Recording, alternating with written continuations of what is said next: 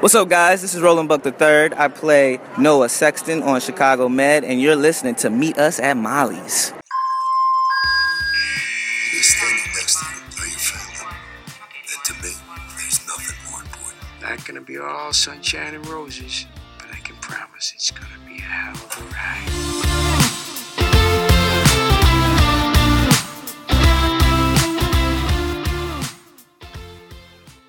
Hey, Shy Hearts! Welcome to episode 172 of Meet Us at Molly's. Today, we are covering the newest episodes because we got new episodes this week. Thank God. Woo woo. Oh my goodness. Yeah. 608, 908, and 808. It really felt like an eternity between episodes. It really did not feel like it was like 3 weeks. It was 2 weeks ago, I think, right? Was it two? I mean, again, it felt like when was the last time new episodes aired? I'm looking at my calendar now. Oh no, I think it's been 3 technically. Yeah, it was a lot. But anyway, it feels like it's been like since November.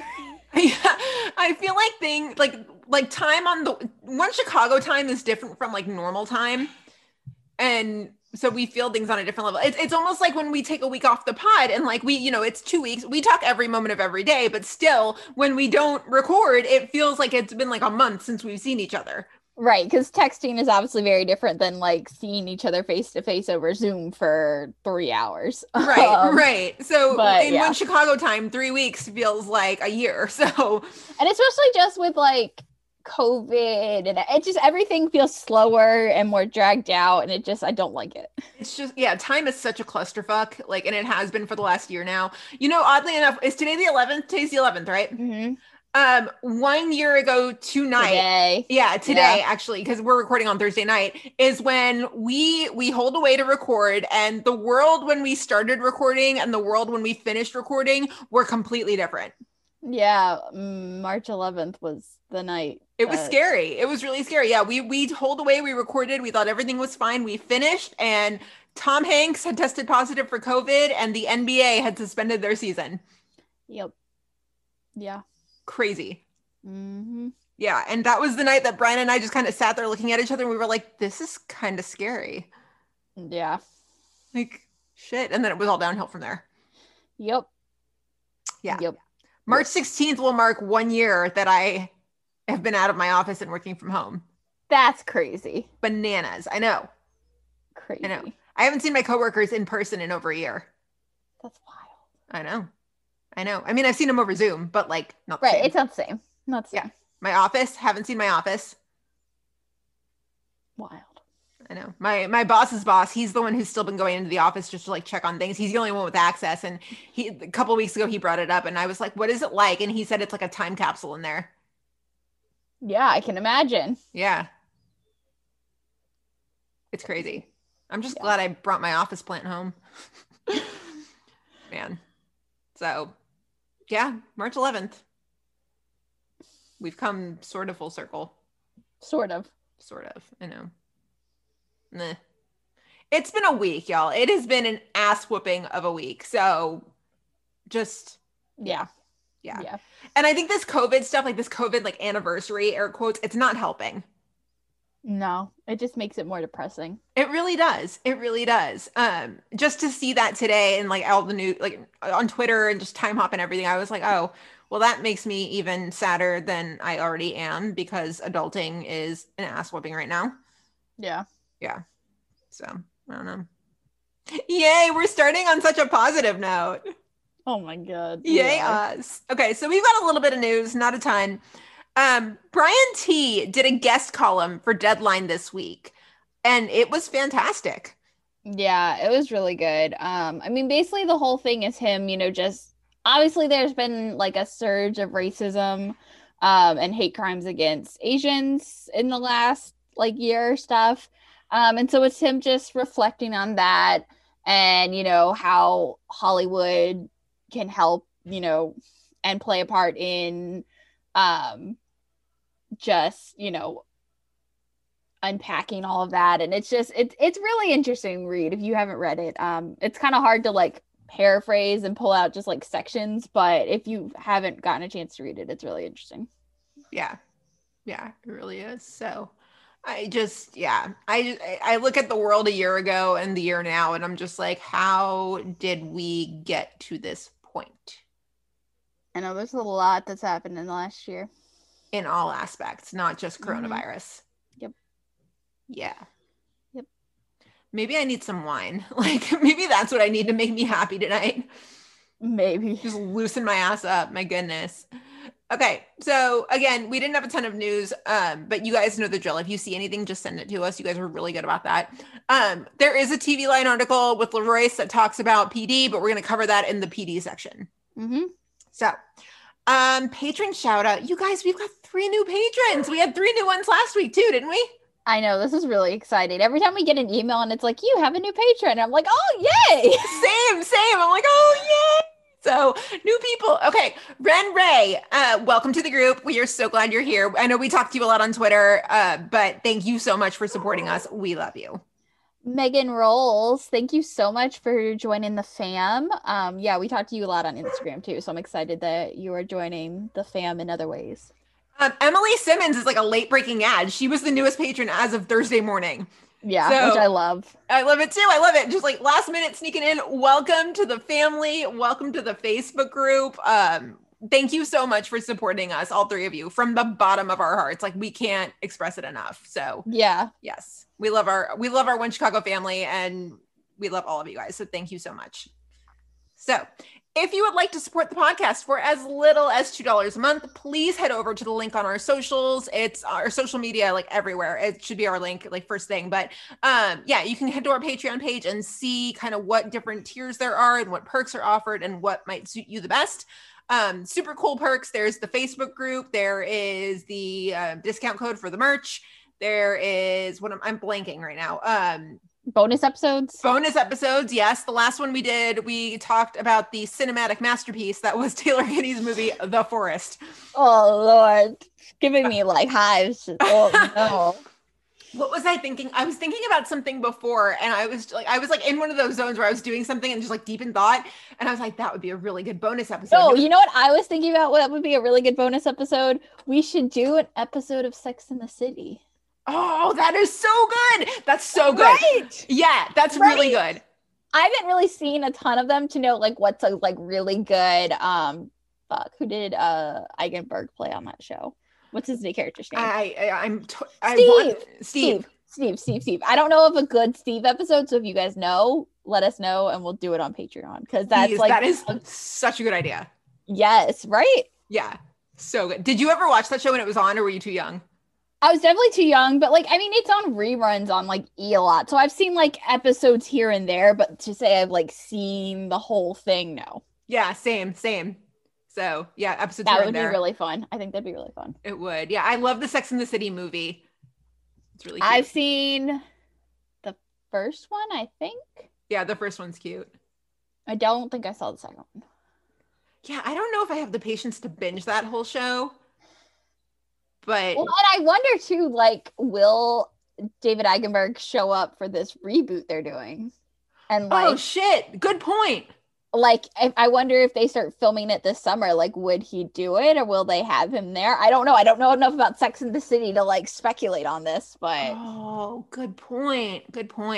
I don't know. Ooh, I don't know. Anyway, that's like very off topic, but well, we're gonna get that one on the calendar pretty soon. So maybe we'll do that this month. Yeah, we should. That would be awesome. So, okay. So I think it's time to move into the episodes. What about you?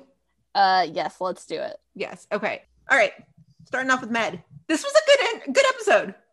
This was fun. I liked this episode. Were you gonna say this was fun? I don't know, fun. Yeah, I was gonna say it was fun, but it was a good episode. Not for Natalie. Well, no, definitely not for Natalie. We'll get there. Okay, actually, wait, I take it back. This was a good episode, but it made me a little like midway through, not even midway, like quarter of the way through it, I was like, I don't like this. So I was gonna say it was fun because it was the first time I watched it's the first time I watched Anyone in Chicago with my dad last night. Oh yeah. And so it was fun like watching it with him and just like hearing his like random comments and things throughout. What did he say? Write that on the internet? Yeah, he kept saying, because like I had my computer obviously, and he doesn't know. I mean, he's in his 60s, like he doesn't know anything about like Twitter and whatever. I try to explain to him like what we do in live tweeting or whatever. He doesn't get it. He was like, yeah, like write that on the internet. He's like, make sure you talk about this in the podcast. And I was like, oh my God. Write that on the internet will be a design on our merch store at some point. Oh my God. Yeah. It's happening. It was just so funny. He was like, you don't want to hear my commentary, do you? I was like, yes, I do actually. But actually, yes. Oh It was really fun. So it was fun in that way. We should do a bonus episode like way down the line where like you have your dad watch an episode and I have my mom watch an episode and like we just like secretly record them without knowing. Part of me was just so like after we finished, because he only watched Med with me and then he and my brother were talking, whatever. I went in the other room and I was like, shut the door, and I was, focusing on fire. But after PD and all that stuff was over, I was saying, night to my dad and we were talking or whatever. And he was like explaining all the medical stuff to me and like why some of it is not accurate. And he was explaining some of it to me. And it was just like, he's so good at explaining all that stuff. And part of me wishes I just like hit a record button to like let him talk about it, because he's so good at explaining that stuff. Yeah, and that's the kind of stuff that if you played it on the pod, I would be like, no, please do play the whole thing and turn it way up, because like I'm in. Yeah, I'm and invested. he went on and he was talking about how we'll get there, but like one of the like incisions they made, it should have been one way versus the other because you can't do it that way with like the blood supply and blah blah blah blah blah. Like he was just going on and on and on, and I was like, oh man, cool. Yeah, like sometimes I get nerd. I'm like, oh, this is cool. Okay, so we start off and Ethan bumps into Dr. Verani and they flirt over chess. The chemistry is palpable. I want them to try. I'm not saying, I mean, I don't need it to be necessarily, I guess, like a full-on relationship. I don't know what I need out of that yet, but like go on a date, please. There's chemistry. Ethan needs to loosen up and have some fun. Go have fun with Verani. Amen. Oh my goodness. Yeah. Yeah. And flirting over chess is such an Ethan thing to do, to be like, oh, don't make that move, It was so cute though. It was. I know. It was really cute. Have you watched The Queen's Gambit on Netflix? No. Apparently it's supposed to be really good. It's all about chess. Yeah, my dad watched it. He said it was excellent. I'm in a place right now where I'm trying to decide what I want to watch next, but it's like I have like all the streaming networks like displayed in front of me and I'm just like, but there's so much to choose from. Yeah, I'm like, I don't know what I want to watch next. I know. I finished Ginny and Georgia in 2 days and now I'm like, what do I do?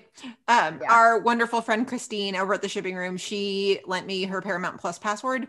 So I feel like I should use that streaming platform now, but there's so much to watch. I don't know. It's a good problem to have. It is a good problem to have. P.S. And then we'll get back on track. I promise. If you love Scott Porter, which like who doesn't? Tamar and Christine over at the Shipping Room, they covered Ginny and Georgia this week, which is the new Netflix original that stars Scott Porter. And they had Scott Porter on the podcast and it was amazing. It was so fun. It was so good. So good. I feel like now that Scott is friends with them, like I'm friends with him because just by virtue of like having shared friends. I'm like, well, you're friends with Tamar and Christine and I'm friends with Tamar and Christine. So we're friends. Not the case. Not the case. I feel like that's also just that ATX vibe of like, oh, well, if they're friends, it's just, that's how ATX works. And yeah. Yeah. So once you're done here getting your One Chicago fix, if we ever get back on topic, which we will, I promise, go check that out. Oh my God, it's so good. It's so good. Anyway, okay. Ethan, Dr. Verani, they flirt over chess. It's adorable. Okay. So Dr. Goodwin or Miss Goodwin comes in and she's like, yeah, but after you collapsed last week, like we agreed you're going to lighten your load. Okay. First off here, it's been a week since his gallbladder surgery and like he's already back to work. Yep. Because Ethan thinks. Now, I know if it was like laparoscopic, like that really minimizes your recovery time. Yeah, but he like messed himself up too by going back to work 2 hours later. Yep. So I imagine his recovery time is a lot longer now thanks to that. But nope, he's back in a week. Yep. Okay. So Goodwin's like, you need to hire somebody. Like, just go do the thing. Go hire him. I don't care. So she hands him a list and he notices one of the names on there. He's like, oh my God, like I know this person. We were buddies in the Navy. Enter Dr. Archer. Steven Weber's character. He is here. He has arrived. Why are you shaking your head? Because I don't like him. It's only been an episode. I know, but like, doesn't mean I have to like him. Okay, so at the interview, air quotes, Archer's like, well, why don't I just start this like today? Get a lay of the land. It's totally fine. And he's like, yeah, sure. So he won't shadow Ethan, but Ethan calls him sir, and then he corrects him. He's like, no, just like call me Dean. So the whole storyline with these two, it's a power struggle, but not like in a bad way yet. Yet being the keyword. Because, you know, this is now, Ethan was the mentee when they were in the Navy, and now it's kind of the other way around. Ethan's in charge, all that stuff. And so, weird question, but are you Facebook friends with any of your old teachers? Mm-hmm. Okay. Like a lot of them, yeah. Same. And I have like a similar problem, not like the same problem here, but like it's a similar problem. Like I'll have teachers who will, you know, I had a couple of my old teachers who congratulated me when I passed the bar exam, or like they'll wish me happy birthday. For me, these teachers will always be Mr. Mrs. Blank, always. I'm Facebook friends with my old French teacher from high school, and so she will forever be Madame. It'll never be like Sally, which is her first name. It's always Madame. But my choir teacher from like 6th grade, she wished me happy birthday a couple years ago, and I was like, oh my God, thank you, Miss Young. And she was like, it's Mandy. I was like, no, it's not. Yeah, I don't think, unless my relationship changed with them and I got like closer with them, then maybe I would start calling them, you know, Candace or Becky, which are some of my favorite teachers from high school. But like, nah. Never. Unless that happens, it's always still going to be like Ms. OW and Ms. Vasquez. Oh yeah. Always. Yeah. Always. Forever. So, my French teacher, she had commented on something like last time I traveled to go to something for gymnastics, and yeah, she will forever be Madame. It'll never be Sally. It'll never be, you know, it'll always be Madame. Mm-hmm. So just kind of, you know, I empathize with Ethan's struggle. Yeah, I do too. So Ethan introduces him to April, and you can tell like they have different styles. And it's not, I mean, that's literally what this episode is for Ethan, is it's just establishing the differences between Archer and Choi. Just establishing the differences. So April's like, oh, like the famous Dr. Archer, it's nice to meet you. And he's like, oh, my reputation precedes me. And she just says, she's like, it's because of you that Ethan insists on making the bed every morning. And then he says, why is she making your bed? That was such a little like awkward interaction. But also that's like not what he said. That's not what she said. What do you mean that's not what? She didn't say that she makes the bed. Right. I guess he's saying like, oh, well, why is she in your, like, why does she know that you make your bed? Oh. I guess, I mean, that is what she said in the episode, but like, or what he said in the episode, but I guess that's the point of like, yeah. Like, oh, like, why is she, you know, in your bed? It was awkward. It's just really awkward. It was awkward. It was definitely awkward. I also thought that was like a weird thing of April to say. Like, I don't know. Like, I was like, why did you have to like, I don't know. You could have said like, oh, he speaks so highly of you, blah, blah, blah, blah, blah. Like, not, oh, you're the reason Ethan makes the bed every morning. I didn't find it that awkward. I thought it was awkward. I don't know. So I think given Ethan and April's relationship and where they're at, I thought it was awkward. I mean, anytime that they interact and they're not fighting, it's awkward. I don't know if that's true. Because I don't think we're not used to it. I don't think their scene later is awkward. I just think given their like current status of like whatever they are, dancing around each other, whatever you want to say their current status is, the fact that she made a comment on like I don't know. I just thought it was a weird comment. Yeah, that whole moment was a little weird, like cringe. Yeah.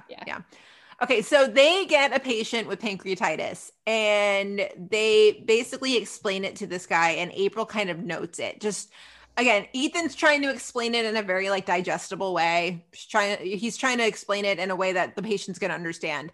Well, Archer comes on in, and he's a little bit more blunt about the whole thing. Just a little. A lot.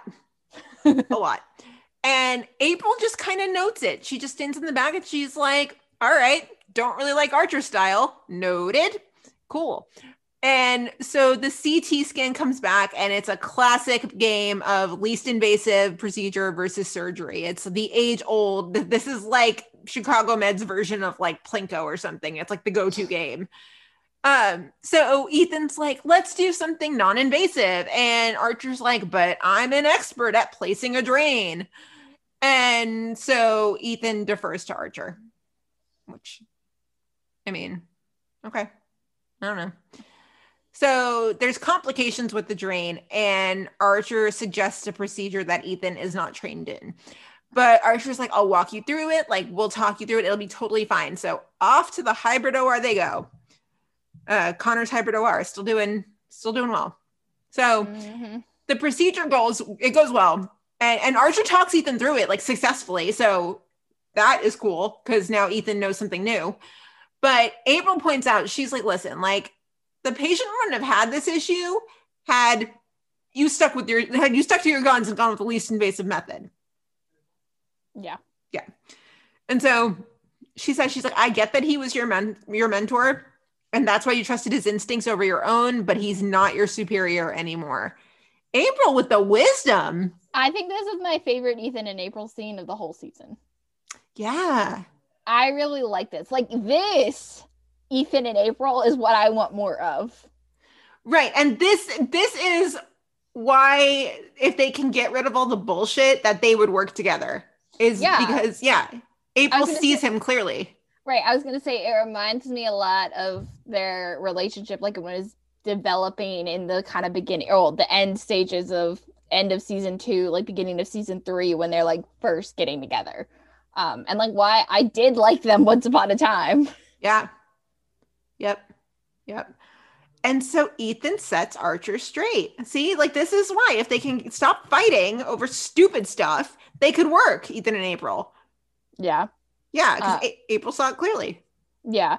I will say, though, after Ethan set Archer straight, my dad was like, oh, yeah. He's like, those two, he's like, the other guy, talking about Archer, because obviously he doesn't know names. He was like, yeah, he's going to try to take over. And he's like, I can see the tension.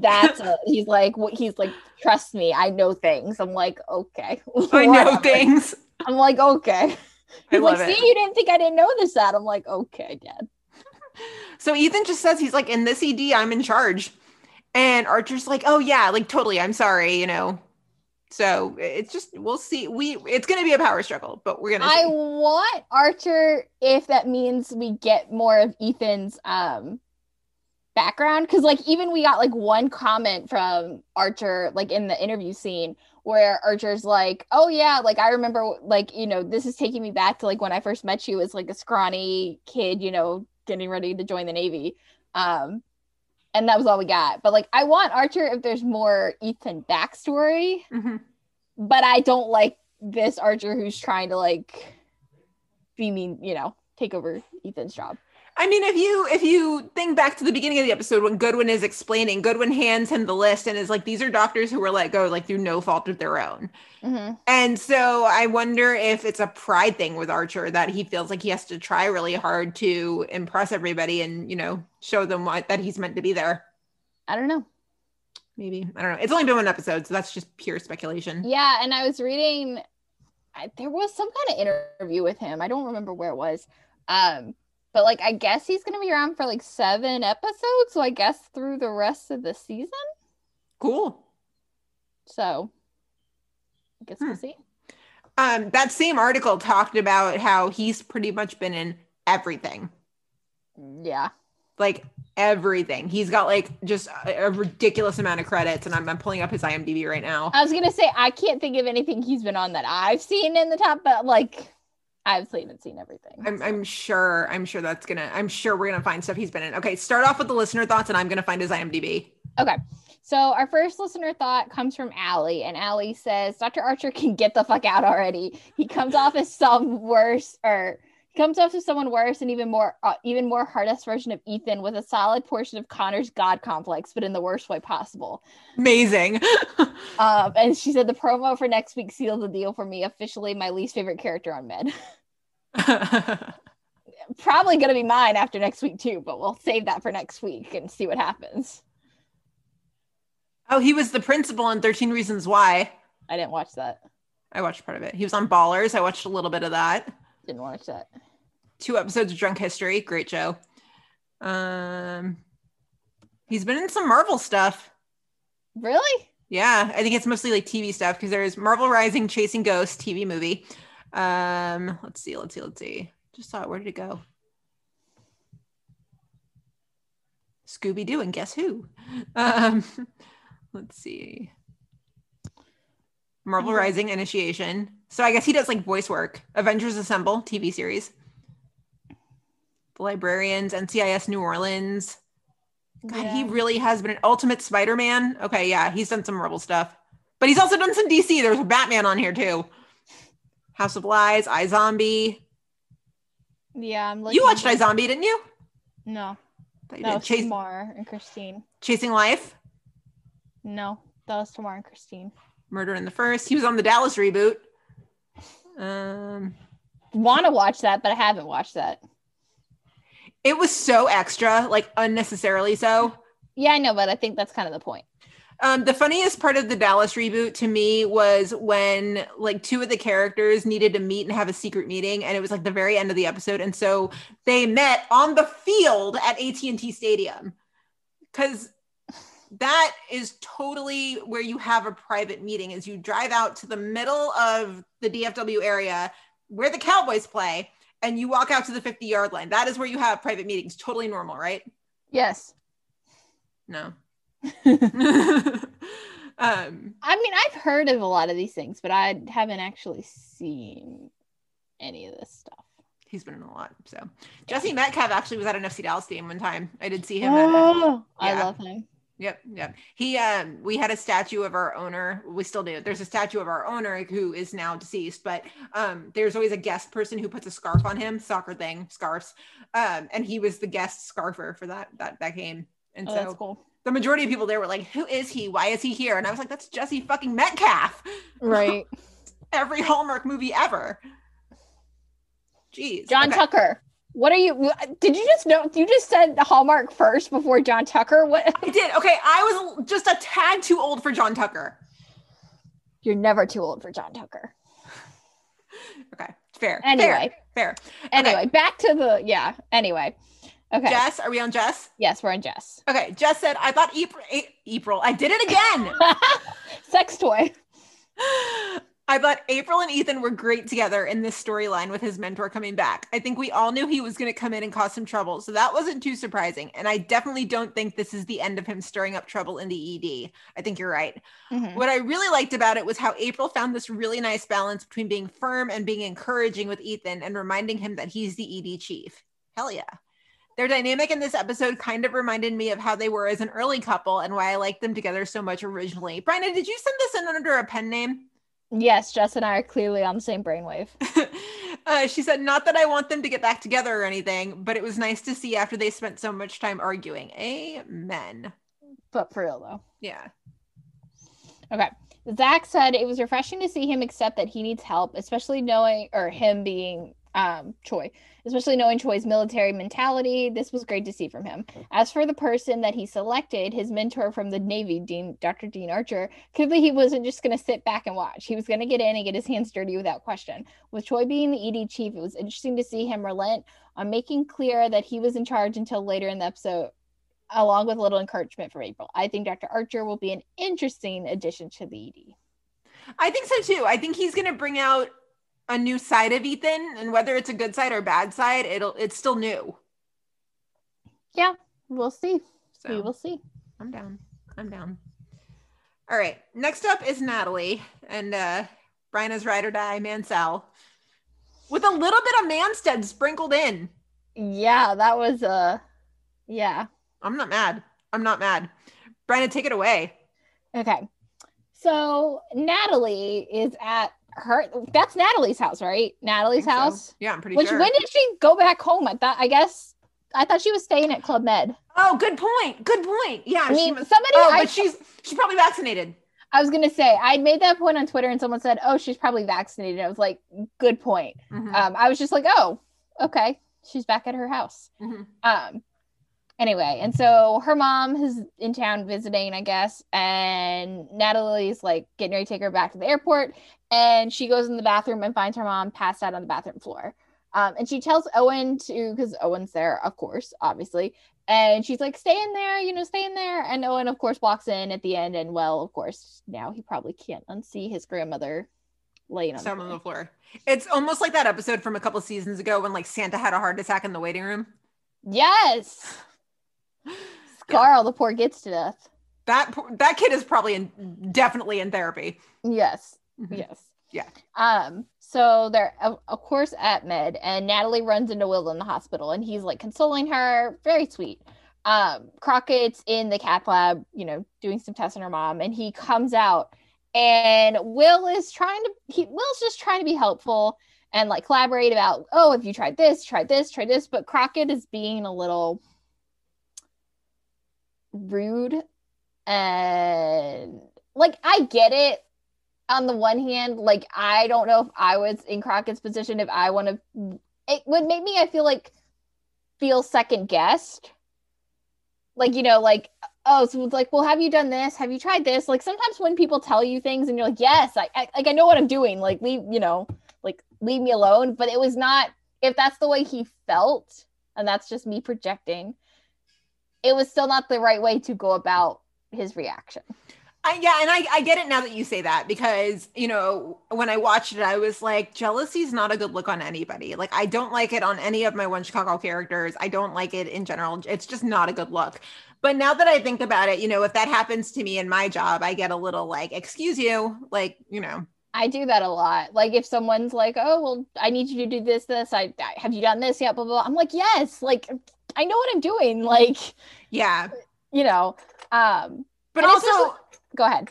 Well, I mean, but also, at first I was like, well, why the hell is Crockett being like such a dick about this? Because he's not a cardio resident. He's not a cardio doctor. That's not his specialty.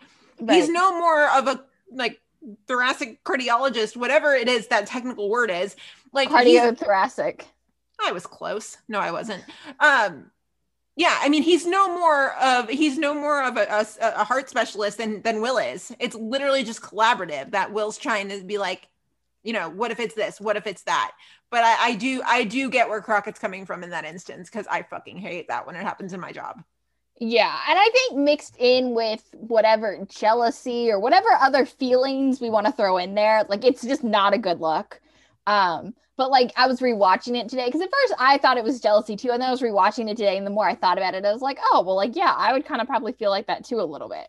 But again, not defending Crockett, because the way he still reacted about it was not great.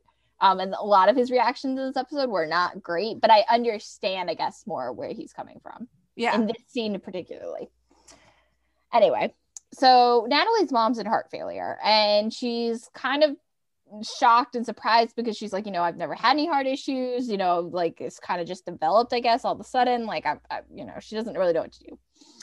And Crockett suggests an LVAD, and immediately I hear LVAD, and I'm just like, I hear chasing cars, and I think of the Denny scene, and I'm just like, I can't do it. The prom dress and the cutting of the and Alex carrying Izzy to I just like, I can't do it. Yeah. LVADs are forever been ruined. Yeah. Forever been ruined. Grey's Anatomy forever ruined the LVAD. But actually, though. Mm-hmm. Anyway, so Crockett suggests an LVAD, and he and Natalie and Natalie's mom are in there talking, and then Will all of a sudden comes in and has like a beautiful orchid plant and like drops it off on the table, and Natalie's mom is like fawning over Will. She's like, I've missed you so much. And Will's like, oh, I've missed you too, blah, blah, blah. And she's like, Owen talks about you all the time. And it's just a little awkward since Crockett's standing right there. I mean, Will's the golden boy. Yeah. And Crockett seems like a little, I don't know, bitter or maybe surprised or whatever the word is that Natalie's mom doesn't seem to know about his and Natalie's relationship. Hey, sorry about that. Kind of awkward. I'm assuming Carol doesn't know. What's that? Well, you and Natalie. That you're, seeing each other. Yeah, guess not. Well, I'm glad she has a support right now. I want Natalie to be happy. Yeah, me too. I get that. I mean, I think that's where I kind of I get where Crockett's coming from, because like, why haven't you told your mom about us? Why are you hiding me from them? Well, what I want to know is like, I mean, I love Mansell probably more than anyone, but like, what are they? They haven't had that conversation yet. At least not that we know of. I mean, they could have obviously had it off screen. I feel like we would see it, but like, so maybe they have it. I don't know, but like, they could have had it off screen, I guess, theoretically. But like, yeah, like, are they just dating? Are they hooking up? Are they like exclusive and trying to be serious? Like, what are they? Can we also talk about like how much I hate it when stuff happens off screen that like we hear about later? I hate that. Like, Yeah. She talks here about like the weekend they went away or something, and like Will was trying to outdo Natalie's dad. I'm like, hi, where was my invite? Yeah. But anyway, it's just, yeah. So like, what are they? And like, if they're just saying like, oh, well, we're not really like serious, we're not putting labels on it. Well, then I don't know. I mean, if I was Natalie, would I tell my mom about that relationship? Maybe not yet. I don't know. Mm-hmm. So yeah, it's just, yeah. But part of me was also just like, Crockett, like, you've got to respect their history. I mean, they were engaged. Like, you don't just erase that from the narrative. Right. And I'm sure he knows about, obviously, them being engaged. I mean, I feel like you can't have worked at Med and not known about how terrible their wedding day went down. But, and like what ruined their wedding. But like, how much do they, like, does he know? Right. Like, again, like, I don't know. I feel like there's a lot of conversation, things that need to be defined when it comes to the Natalie and Crockett relationship. Yeah, for sure. So I don't know. But yes, I definitely think you have to take into account that like Will and Natalie have history, and like, yeah, they may not be in a romantic relationship, but they're always going to be friends. Like, they're in a friendly place, and Yeah, and they're always going to care about each other. I mean, at the end of the day, that's always going to be there. Yeah, for sure. Yeah, it's not like something bad's going to happen to Nat and Will's just going to like ignore it out of convenience. Right. Well, and that could have happened, but like, obviously, that's not where their relationship is. So right, they are friends. Yeah. So anyway, so Crockett ends up actually getting Natalie's mom's surgery moved to like the same day. And Natalie and her mom are talking, and Natalie's mom is again like all about Will, and she ends up telling us, again about this. They were at a lake house for a week, and it was Natalie, Will, and Owen, and her mom and her dad, and like, yeah, where was that storyline? Why didn't we hear about it? Where was our invite? Like, I hate when it's such FOMO, even though everything's all fictional. I'm just like, something awesome happened and I missed out on it. That's not fair. Yeah. And Natalie's like, Mom, like Will and I are just friends, blah, blah, blah, blah, blah. And she's like, actually, I'm seeing Crockett. And Natalie's mom's like, oh shit, like I didn't mean to put, like, oh damn. And she's like, it's fine. And then Natalie's mom, really the thing that's like really getting to her mom is that, now that she's like, I don't know how long I've got, like, she's like, I just want to see you be happy. And so, she's really starting to think about like, oh crap, like I probably don't have as long as I thought I was going to have on this earth. Mm-hmm. So Will goes and sits down with Natalie in the waiting room, and Natalie's of course a mess, as is understandable. And Will's like, well, what are you thinking? And she's like, I guess we're gonna do the LVAD. And Will's like, well, like your mom's actually really an ideal candidate for the trial, and but she's then like, well, what if she gets a placebo? And she's, they're weighing all the things. And Will's just like, there's risk with any treatment, but if it's time that you want, like your trial is the best option. If she gets the placebo, Will will just go and like engineer shit so she gets the drug anyway. Well, and apparently he was saying, too, like at the end of the trial, everyone gets the drug anyway, so it doesn't matter. I'm like, how does that work though? And like, you couldn't have waited with your patient from last episode? Does that not, I guess you like, once you stop the trial and stop collecting the data you need, you're like, oh, sure, everyone can take the drug now. I don't know. That didn't make sense to me. I was like, I feel like that's not how trials work, but maybe I'm wrong. I don't know. Was your dad not still watching with you at this point? I didn't ask him. I don't really know if he was paying that close attention. He was just noticing more of the surgical stuff, like incisions. Anyway. So Natalie's like, well, you should present to my mom. Because, I mean, like, Natalie obviously has an input, but, like, it's really her mom's decision. And again, Crockett finds out, and Crockett is pissed. It's not good. No. And again, like, I understand kind of where I guess he's coming from. Like, it's still technically his patient. So, like, I guess he, things should run through him. But again, it's a touchy situation. Yeah. Yeah. And Will even says, he's like, I have a lot of history with Carol and with Natalie. Like, it may make you uncomfortable, but I'm not apologizing for it. He doesn't have to. No, he doesn't. No. That's it. So Crockett ends up going and talking to Natalie. And he has a conversation of, he's like, like, basically, I want to make sure that you're thinking like a doctor and you're not letting your emotions get in the way of making the decision. Because he's like, the trial, things could get worse, but like an LVAD at least is more like guaranteed time. This is so tough because, like, when he's like, I'm pretty sure that your judgment is being clouded by your feelings for Will. Did he just try to gaslight her by, like, making her doubt her feelings? No, I don't think he was trying to gaslight her, but it was definitely, I don't know. I don't think he needed to bring that up. I think there's a way to say, like, I just want to make sure you're thinking clearly without being like, oh, are your feelings for Will getting in the way? Yeah, I don't like how he played that card. Right. I think what his point is valid.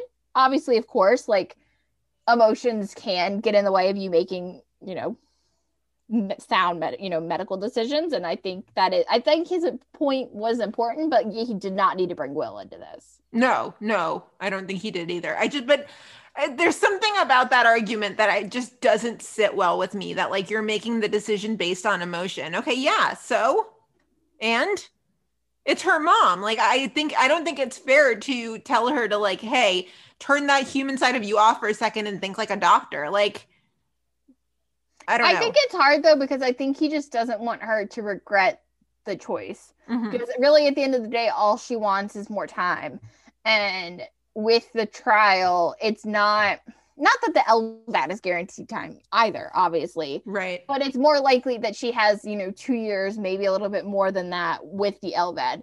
The trial, like, especially if she doesn't get the medicine, like, if she got the placebo, she could be gone, like, in months, right, a lot sooner. I don't know. I think it's tricky sometimes when you're, like, you don't, with emotions making medical decisions hard. Is Crockett acting out of jealousy here? I don't know what Crockett's acting out of. Yeah, it's I don't know where he's coming from with this either. Like, is it that he doesn't like having his decisions questioned, or is he the jealous type? I also kind of wonder too, again, like, how much does Crockett know?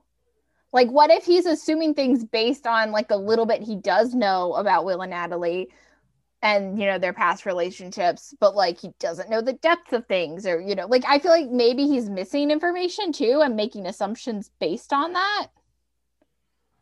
Yeah. I don't know. I don't know. He came in, he met Natalie in the middle of the Philip bullshit. Yeah.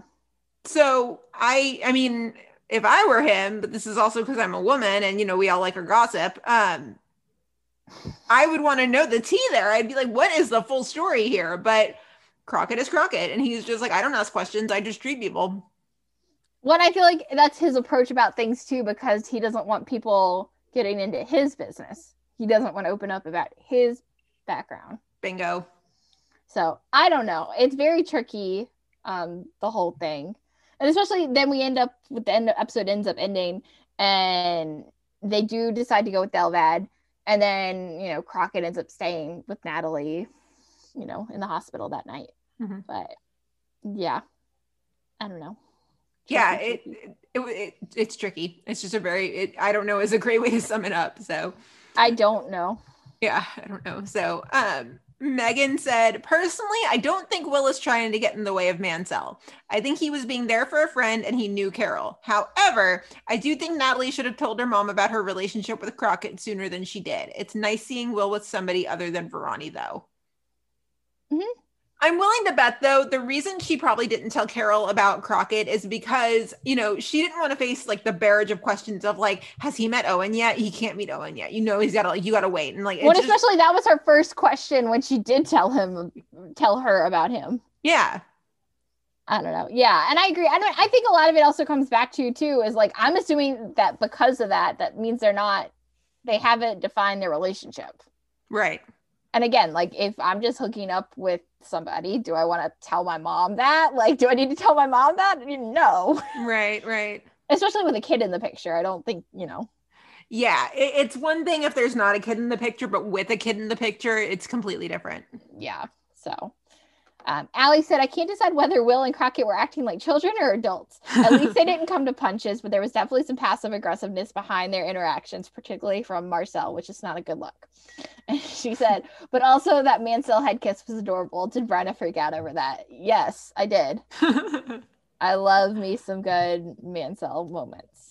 Yeah. It's pretty good. So Jess said, I'm really interested to hear what you think about it, Bryna. Because no offense, Gina, but as a fellow shameless Will Halstead stan, I'm not alone. I don't trust either of us to be completely objective. She gets us. Jess gets us. Yeah. Jess said, but anyway, from the way people on my timeline were acting about Will, I was expecting him to have really overstepped regarding Carol's treatment. But when I actually got to watch the episode, I thought he was pretty respectful about it all. Like, yeah, he brought up his clinical trial without talking to Crockett first, but I thought it was very un-Will-like to have the restraint to talk to Natalie about it first and getting her approval before bringing it up to her mom.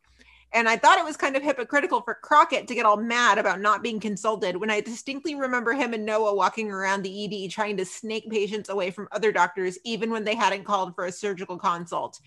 Jess has receipts. She makes some really good points. She's making some really good points. She said, honestly, I think Crockett just got jealous when he saw how much Carol likes Will. And I found it kind of uncomfortable when Crockett more or less implied that Nat was being influenced by old feelings for Will when they've been broken up and over each other for ages now. Yep. She said, like, yeah, Nat was emotional and worried for her mom, but to say that old feelings for Will was also contributing felt way off base for me. I don't know. Sometimes I defend Will, and I know I'm only doing so because, as I said, I'm a shameless Will Halstead fan. But this week, I think he genuinely done nothing wrong. I'm so glad Jess said it because I was trying really hard not to say it this week. Yeah, no, I definitely agree. I don't think Will did anything wrong. I think I understand maybe Crockett a little bit more than some other people. Mm-hmm. And I'm maybe a little bit more quick to defend Crockett because, again, I'm the like shameless Crockett stan over here. But yeah, I definitely don't think Will did anything wrong. I don't think so either. By the way, in the middle of the episode last night, Bryna sends me this tweet and somebody had tweeted and was like, if you're a Will Halstead stan, like, that's weird. And that's not it verbatim, but it was something along those lines. And she just sends me the tweet and in all caps just says, you. Now I'm going to look at, hold on, it says, so there's people who really stan Will Halstead, huh? And I said, you. I was like, hey, if you want to attack me on Twitter for it, go right ahead. It's the same thing that Will said. I will not apologize for it. Yeah.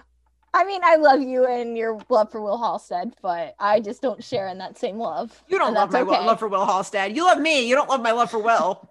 No, I love you and everything about you, which means I love your love for Will Halstead. I just don't not share your love for Will Halstead in the same way. It's such a good save. I love you 3000. I love you 3000 too. That's not the same, but anyway. Okay. Anyway. Zach said, it's so good to see Crockett be there for Natalie and to do his best to treat her mom.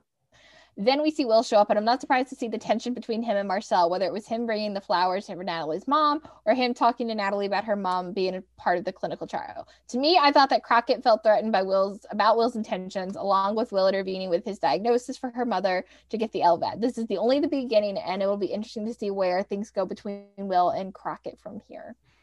I hope they don't go the Roadstead direction because we were robbed of a bromance there. instead of them being friends and colleagues, they were butting heads constantly. I don't want to see that this time around. I also don't need a love triangle. Like, I just don't. Like, if Natalie and Crockett don't work out, I will be sad, but I will be okay. Like, yeah, I'm not a fan need, of triangles either. Oh, I'm a fan of some triangles, but I don't need a Will, Natalie, Marcel triangle. I don't need it. No. Like, give me the Natalie and Marcel relationship now, and then if we have to go back to Manstead, that's fine, but like, have them be separate things. Yeah. I don't need a triangle. I don't need it. No. Samantha said, seeing Will and Natalie interacting again makes me so happy. It's nice to know they didn't just completely forget about each other. You could tell by their conversations and interactions this week that they still care about each other, and it made me miss them that much more. I really hope that this is the start of them getting back together, but for now, my Manstead loving heart will take any interaction between them that I can get. It was nice to see them together again. Even though it was brief. It was the appropriate amount. I see your face right now. Yes, I would agree. It was the appropriate amount. I do enjoy them as friends, and I did enjoy the fact that Will, was there for her. Yeah, and that wasn't Will trying to like make moves or anything, even though I wouldn't put it past him to like, be trying to get her back. But this was in no way, shape, or form Will like doing anything like that. It was just Will being Will and being there for Natalie. I honestly would have thought that, like, because we haven't seen them interact in so long, that if Will all of a sudden kind of comes out of nowhere and is trying to, like, make that happen again, it would have felt very out of left field. Would it have, though? Nothing really surprises us on the show. I mean, yes, but you know what I mean? Like, it's been so long since we've got any kind of Manstead that if all of a sudden Will's trying to, like, make that happen again, it, like, without slowly easing into it, that I'm like, that I'd be like, oh, that's a little... Where's that coming from? Yeah. Will's being awkward again. Okay, before we move on to the Dr. Charles section, can we please talk about this promo for next week? Yeah. And the fact that, okay, so it's very Mansell heavy, and it looks like Dr. Archer's like, oh, well, Natalie and Marcel are dating. And then Ethan's going to be like, I need you to sign forms at HR. And Natalie's like, what? Yeah. Like, I'm sorry, has anyone else in the hospital had to do that? No. Shit's going down next week. Does Archer have an ulterior motive, or is he That's what I'm saying. I think that's what I'm saying. He's trying to take over. Oh, that's not cool. And he's like preying on Ethan to like, take advantage of him and get no. Ethan's a pain in the ass. He's our pain in the ass. You don't mess with him. But that's what I'm saying. He's trying to stir up shit. This is what my dad was telling you. Your dad knows things. Your dad's like a psychic. Apparently. But I don't know. I'm not cool with the fact that, like, if everyone had to sign a, like, form with Goodwin or whatever being like, we're dating. Okay, cool. Whatever. Mm-hmm. But, like, if it's just a Natalie and Marcel thing and Dr. Archer's trying to, like, stir up drama, like, why? Yeah. I mean, we'll find out next week. But that promo, when I saw that, I was like, oh, no. No. Ooh. And we're going to have to deal with him for 7 episodes? Supposedly. Yikes. We'll see. Mm-hmm. So elsewhere in the hospital, we had Dr. Charles. So we're still dealing with Anna and Sue, and they're still in the process of wanting to move to Arizona and everything. So Anna got a D+, and she has Dr. Charles sign it because between the pregnancy scare and moving, things are a little crazy in her life right now, and her head's not in the game, and I mean, life is being kind of crazy. So I mean, I understand. And Anna's like, or Dr. Charles is like, well, why isn't your mom signing this? And Anna's like, no, just no, like not happening. So Goodwin goes to look for Dr. Charles because they have a case and he hasn't been responding to his pages. And it turns out that the judge made their ruling and the judge is allowing, or they're not even allowing, the judge is basically making Anna move to Arizona with her mom.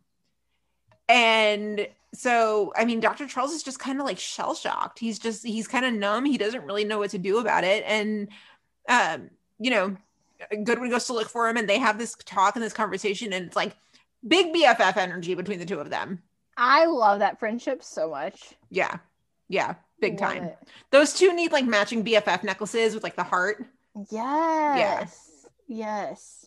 Besties. Besties. So midway through this episode, or like even somewhere in the beginning, so this woman comes in and she's got a baby and she's like, I fell down the stairs. My baby won't wake up. Like, this is what's going on. So Maggie's like, okay, we're going to help the baby. No problem.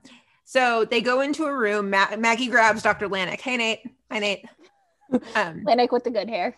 Lanik with the good hair. Yes. Hair is still on. It's still fleek. on point, and Yes. it's amazing. Is that what the kids are saying these days? Do they still say on fleek? I don't think so. I don't know. I think you just aged yourself. Oh, I'm an old fart. I mean, I will admit that any moment of any day of the week. I'm old. Like, No, I don't think that is a thing anymore. whatever. So yeah, I did just age myself. Whatever. So Lanik examines the baby and he's like, this is a doll. Like, what the fuck? Yeah, he's like, is this a joke? Yeah, and she's like, no, like it's an actual baby. Like the woman's convinced. And so Dr. Charles consults and she's like totally convinced that, you know, it's her baby. They fell down the stairs. Like, this is what's going on. And Dr. Charles zeroes in on what's called delusional companion syndrome. And it's something where these people have the idea of an inanimate object, like having a conscience and being real. You're shaking your head. This whole thing was weird. It was a little odd. Yeah. And so Dr. Charles just says, he's like, well, the cause is usually medical. So, you know, there's something going on. And so her CT scan reveals a fracture that healed over a year ago. So meanwhile, while this is happening, Anna doesn't want to leave Chicago. She doesn't want to leave at all. She's actually afraid of leaving Dr. Charles, which is really sweet. This whole scene made me just like, I was like, oh my God. I know. And she says, she's like, you're the only one I know who isn't going to judge me for anything. So I really love the way this relationship has developed in the last, you know, since the end of last season. Yeah, absolutely. Because it went from, you know, being kind of strained to being really nice. Yeah. And it's just, it brings out a different side of Dr. Charles. And I don't think I've enjoyed a Dr. Charles storyline more until this like Anna point. Yeah. Yeah. And so they find the ex-husband and we get the story. The wife really did fall down the stairs with the baby a year ago. So the baby died actually. And the ex-husband, who happens to be Jason Begay's actual nephew. Very cool fun fact. Yeah, fun fact. So the ex-husband got her the doll as like a tribute. Yeah, I still, again, doesn't really make sense to me, but okay. Yeah, so my question about this was like, just how realistic is this? Now, I know about the trend with what's called reborns. Do you know what that is? No. Okay, so reborns are very similar. They're sort of they are not real, but they are meant to look very real in terms of babies. They're dolls? Yes. Essentially. What's the purpose? I don't know. But I know what reborns are, but I don't want to speculate for fear of saying the wrong thing.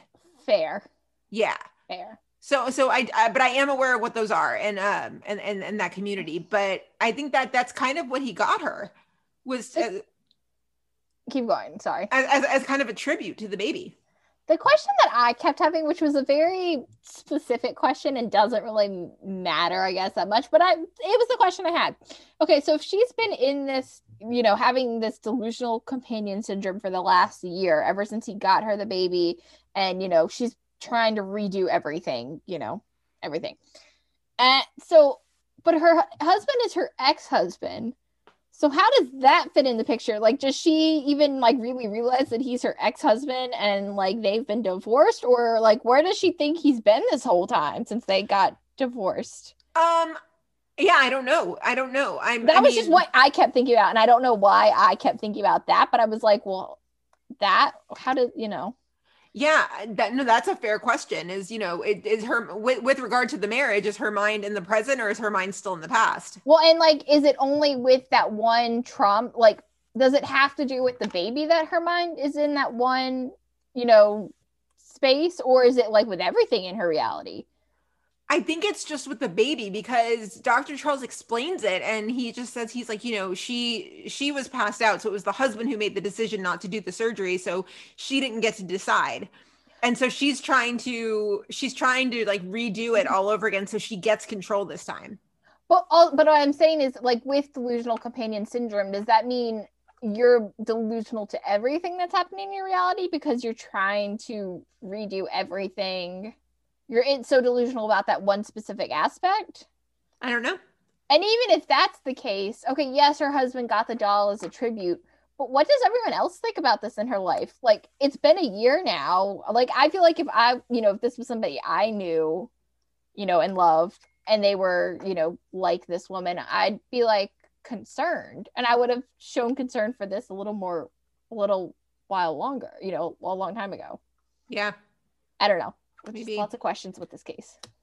Lots of questions. My other question too. Okay, so the way this resolves is that Dr. Charles sits down with the wife and the ex-husband, and he basically explains it as if it's happening in real time. And he explains it in a way to give her the choice of, we could do this surgery, it would be really invasive, or, we could let things play out that way. And she eventually takes that decision. She's like, don't do the surgery. So she gets control of the narrative, which is essentially what she wants. But like my question here, I'm usually pretty good with most storylines on Med that I'm just like, okay, I mean, weird things happen, that's fine. This is probably one of the rare times where I'm like, okay, but just how realistic is this? And maybe it's because of the experience I had this week with my own doctor's office that I was telling you about before we started recording. Mm-hmm. But I mean, Chicago Med is very lucky to have Dr. Charles. That, in most circumstances without Dr. Charles, any ED would be like, you're crazy, GTFO.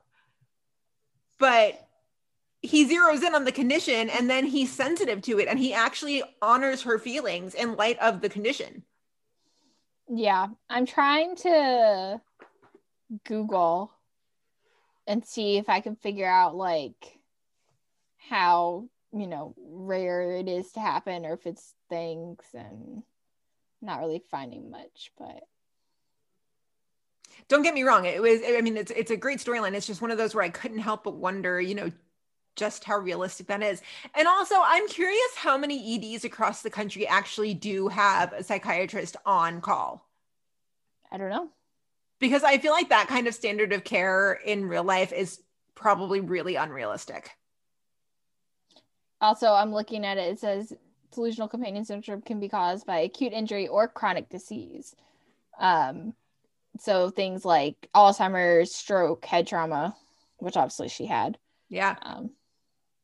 Also, apparently, in the 2007 film Lars and the Real Girl, the main character believes a sex doll that he bought is actually a girl he met over the internet, and he expects his friends and family to treat her like a real person too. Oh, that's the Ryan Gosling movie. Yes, it is. I've literally never heard of this before. I've heard of it. I've never seen it. But well, apparently it has to do with this. Okay. Cool. But yeah, fun fact. Yeah, this was a really interesting one. So Dr. Charles meets up with Anna's mom in the parking lot and they argue, and Dr. Charles finally tells Sue about Anna's pregnancy, but to his credit, he didn't want to. Like, you can tell that he was really trying hard not to cough that up. Mm-hmm. Yeah, he tried really hard. And so it wasn't until like towards the end that he was like, oh, for fuck's sake, like she was pregnant. Like, hello. Yeah. And Sue was not happy. Sue was just like, you're fucking kidding me. Like, you're a manipulative son of a bitch. And he's like, no, like it was a chemical pregnancy. I wasn't going to tell you about it because it was her news to tell, but she's kind of afraid of you. Like, that's just the truth. Mm-hmm. And she speeds off and just, no, not good. So it all ends when Anna and Sue arrive at Dr. Charles's house, and Anna is staying in Chicago. But she doesn't look thrilled. She looks kind of mad. I think she's mad at her mom. I don't think she's mad that she's staying with Dr. Charles, because obviously I think that's what she wanted. But yeah. So yeah. So Allie said the timing of when Dr. Charles finally decided to tell his ex-wife about Anna's pregnancy scare felt a little manipulative, like she had pointed out. Then when she dropped Anna off at the end, it seemed like what he said earlier broke her and she no longer felt like a good parent because of it. He would never intend to hurt Anna's mom like that, so the whole storyline just kind of felt off. I can see that. I mean, I don't think he was trying to be manipulative. I think he was just hitting her with the facts. Right, that there's a lot that she doesn't know about. Yeah. And Jess said, I've actually really been enjoying the Charles and Anna storyline and actually really like Anna as a character. She can be a bit bratty at times, but she's a teenage girl after all, so that's probably to be expected. I thought the storyline with her mom ended a bit abruptly with her just letting her stay, but I also wouldn't have wanted it to drag out too much longer, so I'll take it. And that part where Anna says it's not her friends that she's worried about leaving, it's her dad. Oof, right in the feels. Mm-hmm. Yeah. Absolutely. So last up is Maggie and Ben. And this is like the part that I was like a little ragey about, but I get it. So Brenda, take it away. Okay. So as we saw kind of at the end of last episode, Augie's got a brother. And he and his family wanted to come visit, and so they are in Chicago visiting. And Keyshawn, that's his brother, they're getting along great, and his family's, they're all getting along great. And, they're talking about how great it is that Maggie and Ben are adopting Augie, and that Maggie's like, yeah, we love Augie to pieces. And then it turns really awkward because Keyshawn's parents would like for them to adopt Augie because they would love for Keyshawn and Augie to grow up together. Yeah. Like, I get it, but also the audacity. But also I get it. Right. I get it too. But especially what they've been through and having been separated for so long. Mm-hmm. But yeah. And then we actually can see Maggie and Ben argue, which is like rare. This was the moment, and we were probably like maybe 15-20 minutes in. This is when I was like, I don't like this episode. What is happening? Yeah, I know. I was like, Mom and Dad can't fight. Like, this isn't how this goes. Right. And so Ben actually is like, I think we should have a conversation about it. And Maggie's like, yeah, no, like, I want Augie. Like, I want to adopt Augie. And she's like, is this because we decided not to have kids? And she's like, I think this feels like you're looking for an out. And Ben's just like, that's really low. Like, I couldn't love Augie more if he was my own blood. And so they're not. It's bad. Can they never fight again? That would be really great. Thanks. Right. I didn't like that. I didn't like it either. No. Let's never do that again. Right. Yeah.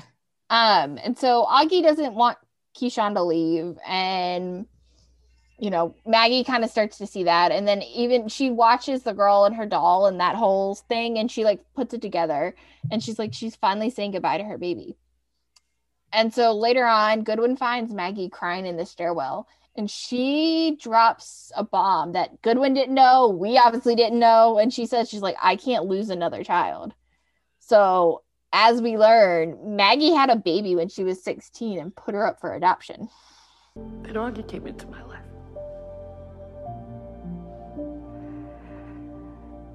I felt like a second chance. But see how he was with his brother today, how happy he was. What do I do, Sharon? Maggie, I can't answer that. But what you did for your baby, allowing her to have a life that you couldn't give her, that was love. So no matter what decision you make, it will come from that place. I mean, like, wow. Plot twist. Bomb Did drop. not see that coming. No, me neither. Did not see that coming. Yeah. And it makes sense, though. Like, everything, like, it makes sense in terms of why Maggie feels the way she feels about Augie and how she feels about now obviously giving him up. Mm-hmm. But yeah, it makes a lot of sense. Yeah. I mean, it did definitely come out of nowhere. I feel like she would still care for Augie even if she hadn't had the kid at 16, but I mean, yeah. Yeah, I'm a little like surprised that we're learning this in season 6. Like I feel like that's something you learn about a person like earlier than that. But if you're so, I mean, not embarrassed, I don't know if that's the right word, but if that's a part of your past that you didn't, like your friends didn't even know, like all these people didn't know. And she even says, she's like, Ben's the only one that knew that. And obviously that's just, Ben's her husband. But like, like I get it. Obviously then that means nobody knows about it. So why would it have come up in conversation? True. But yeah, I don't know. I agree too. I don't think Maggie only loves Augie because she feels like, because of her past reasons. I don't feel like that at all. But it makes sense. It brings the storyline like full circle. Yeah, it does. It does. And it also raises the question of what now? Because I mean, they're going to let Augie go to California with Keyshawn, yes, but also Maggie's got a daughter out there. Like, does she go find her? What do we do? I don't know. Going back to the Augie thing real quick, I feel like though the only reason I didn't like that, like I understand it and I see that they came full circle. I don't like it though because it very much feels like a Louis situation, and I'm just like, why? Yeah. Why? Yeah. Oh my God, I didn't even make the Louis connection. Yep. Yeah, it's fair. But anyway, going back to your point too about like what's next, I feel like they're kind of setting up Maggie to meet her daughter. Okay. I don't know if that'll happen. I mean, it may not even be like a season 6 thing. I don't know. I just feel like that's kind of where they're going. I mean, with Maggie, I'll follow her to the ends of the earth. So if she wanted to go to Mars, I'd be like, cool, let's do it. Yep. Yeah. Same. Protect Maggie at all costs. But actually, though. Yeah. Because Maggie deserves the world. Mm-hmm. Yeah. Megan said, love hearing Maggie's backstory about her teenage pregnancy. I wasn't expecting that plot twist. Yeah. Allie said in all caps, what are they doing to Maggie? Couldn't have said it better myself. The whole situation is kind of giving me Louis flashbacks, and I wish someone on the One Chicago shows could just successfully adopt a kid and be happy. At the same time, I also love the storyline because it fits Maggie's selfless nature so well, and you could definitely feel the love she and Ben have for Augie. So much so that they're willing to sacrifice their happiness for him to be with his brother. And then she said, also, holy shit, Maggie had a daughter. That was one hell of a plot twist. I hope they're setting up for some type of reunion between them, but it better go well because Maggie has been through way too much already. Amen, Allie. I agree with all of that. Yes. Jess said Maggie was the biggest surprise in this episode, to be honest. The moment Augie's brother's parents asked if they could adopt him as well, which I thought was pretty ballsy of them.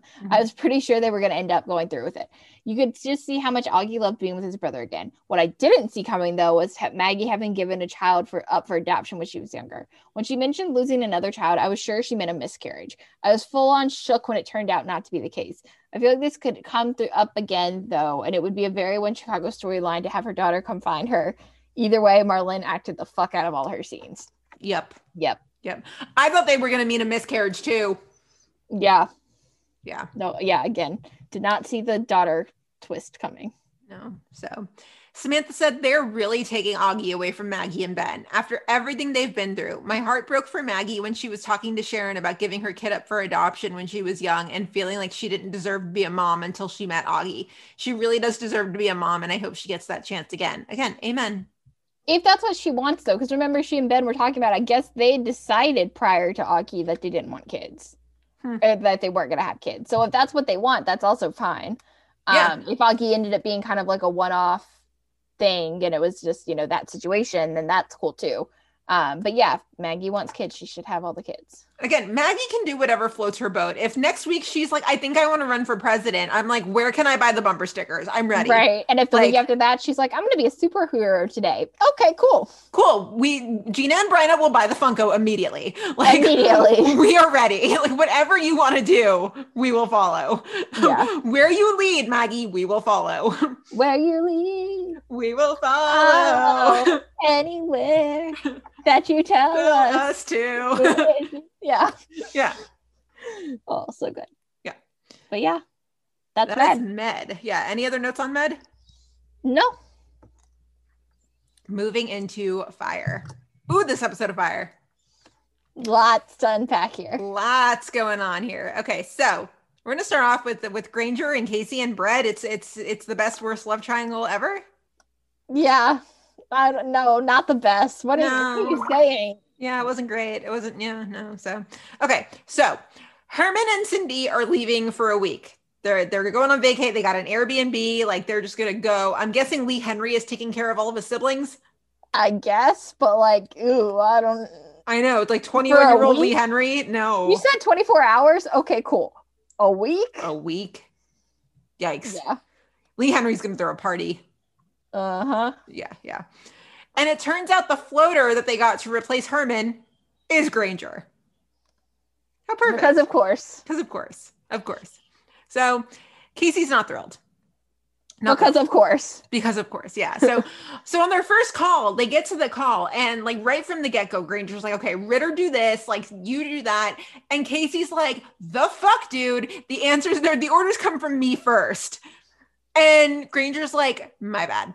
Oops. Like we don't have a captain at 40, so my bad. The orders just come from me and I'm sorry.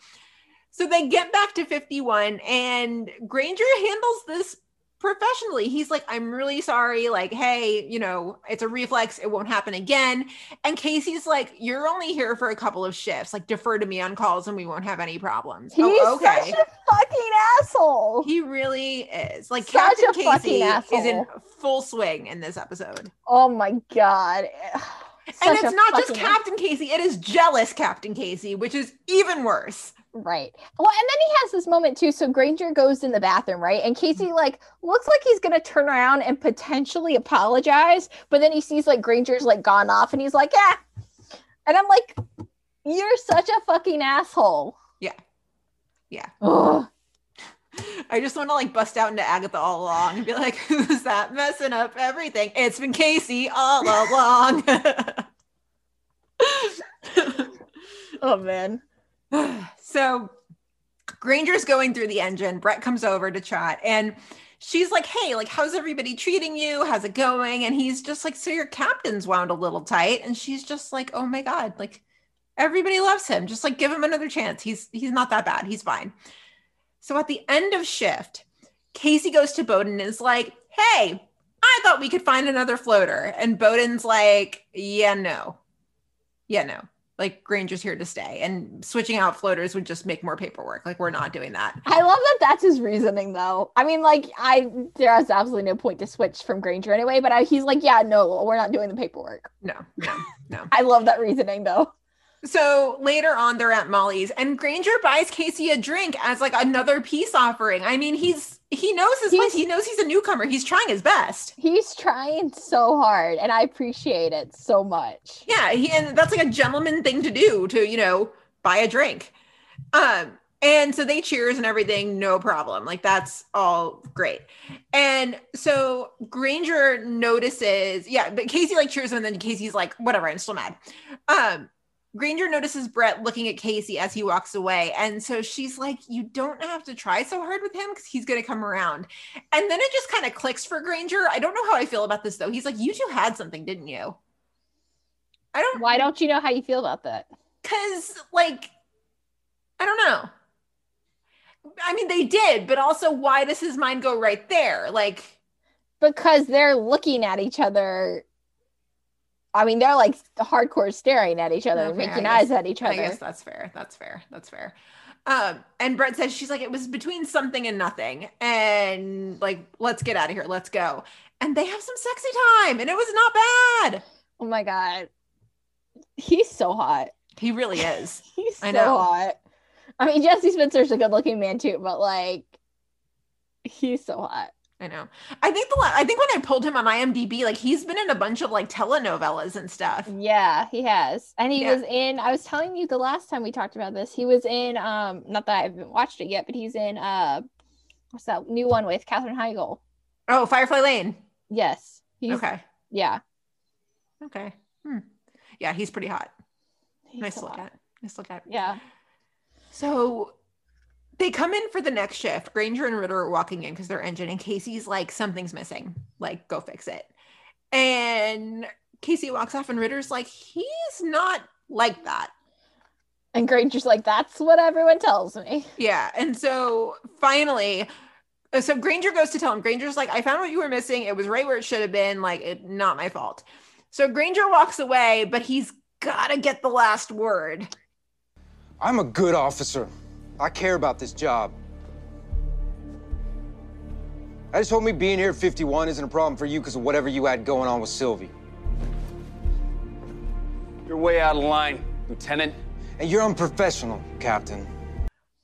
Oh, man. Just Granger should have walked away, but also I'm glad he called him out. Yeah, with what you just said. He should have walked away, but Casey definitely needed to be called out. But also majorly saved by the bells here. But well, sort of intentional pun. Sort of intentional pun. But yeah. And Brett overhears the entire conversation.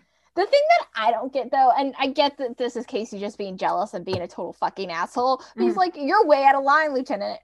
What? Because he's calling you out because you're being a professional? Okay, Casey. Yeah, I think he's way out of line because he's not used to a lieutenant calling him out who is not Severide. No, Casey's saying that Granger's out of line. No, I know, but that's what I mean because he's calling him out on his bullshit, and the only person the only person he lets get away with that is Kelly. Oh, true. I see what you're saying. Yeah. Kelly's the only one who can call him out on his bullshit and actually make sure the words land. Anybody else calls him out, he's like, "You're wrong." So it's bad. I know. So Brett overhears the whole conversation, and so 51 and 81, they get called to this call where a car has basically flipped over onto the sidewalk and a woman is trapped. And also it's like pretty much at Navy Pier because you can see the Ferris wheel in the background. Yeah. So I'm still not completely clear on the logistics of this call. First off, how the hell did that happen? And was she in the passenger seat? Because the way the car is flipped, it looks like she's in the passenger seat and then she's like splayed out on the wall. But then what happened to the driver? Exactly. I had the same question too, because my first thought when I watched it last night was like, oh, so what happened to the driver? Because clearly that's like a passerby. And then I watched it again. I was like, no. She was in the window. I mean, I was like, oh, fuck. I have no idea. I have no idea either. So there's a wall and the car is, obviously leaning against it at a 45-degree angle, but the tires and everything are facing outwards. So again, it's just, and she's hanging out the passenger window. So none of that makes sense. But anyway, so the way they solve this is that 81, they get cribbing to stabilize the car and they put it in on the tire side. But I still don't understand where Granger's solution comes in because the car is at a slant. You put the cribbing in over here and that keeps the car from going this way. No, it's meant to push it off against the wall so they can get her out. Because with a charged hose, it's enough that where it pushes, the idea is that it pushes, this is so bad because we're not in person. I feel like trying to do this with hand diagrams is not working. If this is the wall, it's basically supposed to help push the car as it inflates with the water. It's supposed to push the car off just a little bit and fall onto the cribbing and stabilize it that way. Oh. That makes sense now. That makes perfect sense. Yeah. Oh, wow. Man, Brian just gave me a good physics lesson for the night. I failed physics, but anyway, I didn't fail, but you know what I mean. Physics was my only C in undergrad. I did not understand physics for the life of me. I took physics in 9th grade, hated it, never took it again. Hated it. Freshman year of college, and it made no sense. None. It doesn't. No. I don't, yeah. Yeah, so... Okay, so I guess because the cribbing alone wouldn't have been enough to get. Okay, I get it now. Okay, so yeah, Granger's we'll just thread in the hose, that'll help, and it works. It works. Which cool. I wouldn't have thought to do that. And Mouch was that was a really genius idea. And watching it, I was I don't know what the fuck just happened. But now I'm oh. And the fact that Casey's actually, he didn't acknowledge it to Granger, but he was yeah, that was a good idea. And I was progress? Maybe. So they get back from the call and Brett is pissed. And she's not pissed. She's pissed. She is pissed. Oh, she mad. She mad. What is wrong with you? I heard the way you were talking to Granger before that last call. Then you heard him out of line. No, Matt, he wasn't. You were. You've been writing him for 2 straight shifts. I have not. You have. What you're not getting, Matt, this doesn't have anything to do with Greg Granger. It doesn't even have to do with me. It has to do with the fact that you're still in love with Dawson. I called you out, and you haven't done anything about it. Maybe you should reach out and resolve that. So you can go back to being the Matt Casey everyone looks up to around here and not this. Okay. It took me some work to understand why she played the Dawson card. Like, she said the D word. She went there. Mm-hmm. It took me some work. I had to watch it a couple times before I got it. But she's basically saying, she's like, you're acting like a child because you're still in love with Dawson. Because when I asked you what would happen if she came back, you said you didn't know. So you need to resolve this shit to determine if you want to be with me. That's basically the subtext that I got. I think that's correct. But what kind of still blows my mind is the fact that she doesn't understand, like, that she still doesn't get it. I mean, I'm not saying Casey and Dawson actually stuff aside, like, the reason Casey is acting like this towards Granger is because he has feelings for her. Yeah. Regardless of what he may or may not feel for Gabby, that's a different situation. But, like, the reason he is acting like this fucking asshole that he's being in this whole 24, 48-hour shifts is because she is with Granger and he wants to be with her. Literally, and that's like, the fact that she doesn't see that is still kind of mind-blowing to me. Yeah, it really threw me off when she played the Dawson card. I was like, wait, what does she have to do with this right now? Yeah, it still doesn't really make a ton of sense to me. Mm-hmm. Because Matt has said, you know, even the other day, he's like, I haven't thought about Gabby in a long time. He's like, you know, even trying to be with Cindy, like, I tried to move on. Like, I tried to do other things. And all I thought about was Sylvie. I mean, but what if she's right, though? What if, you know, he is just kind of lying and he really does still have feelings for Dawson? I don't think he's lying. There's a difference, I think, between maybe not recognizing it and lying. I don't think he's lying. Mm-hmm. Because I don't think Matt's a fucking asshole. I mean, sometimes he can be. Captain Casey is the worst. Mm-hmm. But, like, I don't think Matt's a liar.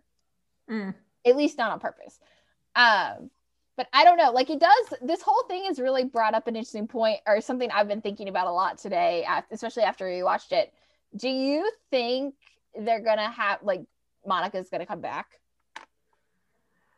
Do you think that's where they're trying to go, or at least maybe not back in person, but like back via like a phone call or so? Like, I don't know. Like, I'm curious.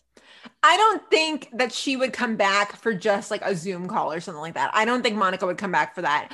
I think we will see Dawson again, and I think it'll be if Jesse Spencer ever decides to leave the show. I think that's when we'll see her again. But we did get a couple of questions about this. A couple of people did message us and we're like, are they setting up for Jesse's exit? Like, the fuck is happening here? I don't think so. Look, on One Chicago Day, one of the outlets, Nakia, she actually asked about Jesse's contract, and he said he was like, I love being on the show.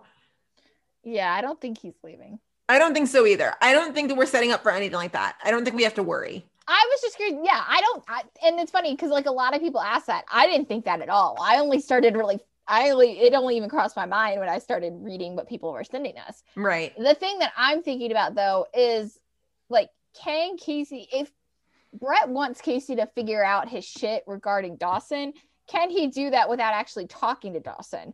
And would that require him having a conversation that we like? Because I feel like that's cheap if we don't get to see it. If that is what happens, he's like, you know what, I need to talk to Dawson. And then we don't get to see said conversation. I don't see how he resolves it without talking to her. I think he needs some closure. And just in the sense of like, is there still any hope for us? Like, you know, what do we do here? I don't think there's a way to resolve it without them talking, but I wouldn't be surprised if we didn't see it. It wouldn't surprise me at all if like the season finale is like Matt going to Puerto Rico or something and we don't see Monica at all. It wouldn't surprise me, but I wouldn't like it. I mean, Monica's over kicking ass on Hightown, so. Yeah. I mean, I get it. Like, logistically, I get why, but like, I don't know. Even if it was just a fake conversation and we only heard his side. Oh, that I could see. You know that what I'm saying? Like him being like, yeah, no, but you really hurt me. Like, you know, like you don't actually hear her talking. You just kind of hear his side. Like, yeah, because on the flip side of that, if he goes to Puerto Rico to get closure and she gives him that closure and says, no, there's no hope for us, it's almost like bringing Monica in to have that scene is like shutting the door on her ever coming back again. Yeah, but that's why I don't know. Do you really think, though, he wants, like, he's curious about whether there's hope for them at this point? I think so. Because if he really wants to be with Sylvie, he knows he needs to resolve that question. Right. But I think resolving that question is different than, like, do you think he thinks that, like, that's a possibility? I think this is almost like Alex and Izzy and Joe in a way, and that Alex is like, if there's no hope of me and Izzy, I'm going to be with Joe. But since that door reopened, he was like, I'm leaving Joe. I'm going with Izzy. I don't think Alex and Izzy and Joe were like that at all. Just in like, in terms of like logistics. Now, I think in that, you know, Alex had a former flame out there. He moved on and, you know, he ended up choosing which way to go at the end. I think with Casey and Dawson. I don't know. That's I feel like a different conversation because it was never a question of, is Izzy, like, do I have feelings for Izzy still, blah, blah, blah. Like, he moved on and they literally never brought Izzy back up until they decided to write Justin Chambers off the show. And then they're like, oh, like, we're going to go with Alex and Izzy and blah, blah, that whole, like, BS ending that I hate. I think that's a little different. I understand the point you're trying to make, but like Katherine Heigl wasn't coming back. So it's a little different. I don't know. And maybe this is like the diehard Brettsy in me that's like, doesn't want to believe that he still right now, at least, is like thinking about Gabby. But I don't know, like his mind, like he's even said it, like he's so focused on Sylvie that like, I'm not saying that Gabby and Casey don't end up in the end, but like, is that what he's thinking about right now? I don't know. I don't know either. I don't know. It's a question of, is Brett right on the money in terms of the way she's interpreting it? Or, you know, is she way off? I don't know. Yeah, I don't know either. So, Megan said, Matt was acting pretty unprofessional. I'm on Team Sylvie, however. I just wanted Matt to yell, it wasn't because I'm still in love with Gabby. It's because I'm in love with you, as she was walking away. Yeah, that would have cleared up a lot. Yeah. He needs to just lay it all out there. Yeah. That's, I think, the bigger problem, though, honestly, is like, I think if he could literally just say that would be fine. Or even if he could just say something that's more clear than I don't know, I think this is a different conversation. I think he was being honest when he said that, though. What, that he didn't know? Yeah, I think he was being honest. I mean, Gabby was the love of his life. Like, that's I don't know. Close to like a, you know, storybook romance in reality that you're ever going to get.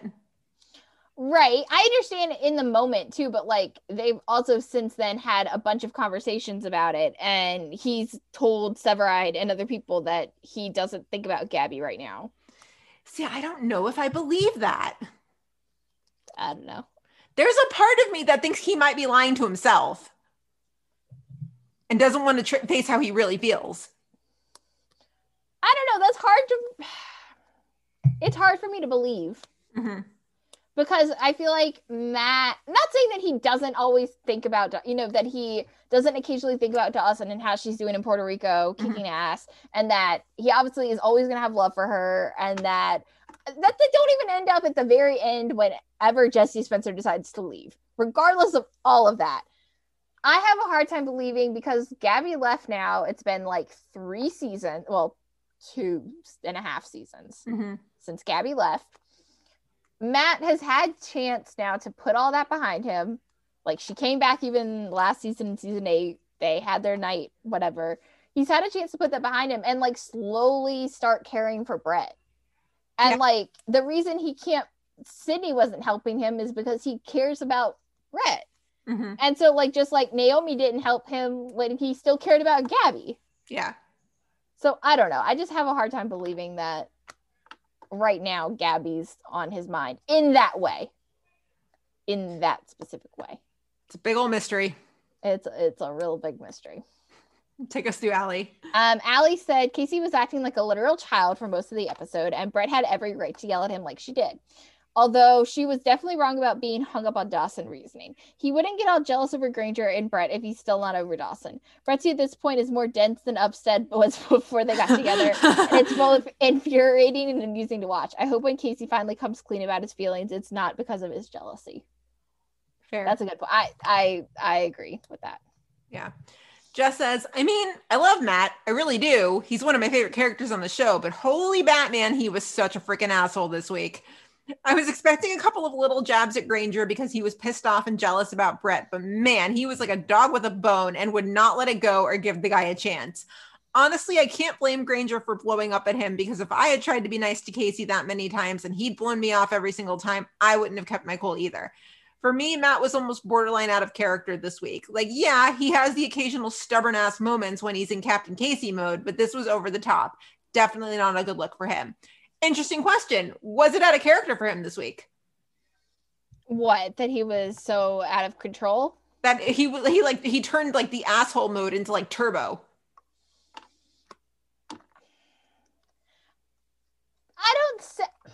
I don't know. I think this was more asshole Captain Casey than we've ever seen. Yeah. Is that out of character?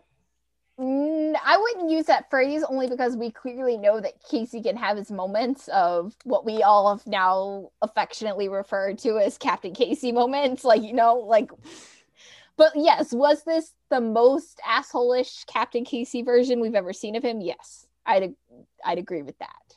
Yeah. Jess also said, because of that, it was pretty freaking cathartic to see Sylvie put Matt in his place about his behavior. It was. It would have been even better if like she had yelled that like, what is wrong with you? Maybe like what the hell is wrong with you? It would have been even better. But she was completely right when she said that none of this is about Granger or even her really, but it's about Matt's feelings for Gabby. I think Matt and even the fandom have gotten distracted by Granger and have started to think of him as what's been keeping Brettsy apart. But the problem is, and always has been, Matt's unresolved feelings for Gabby.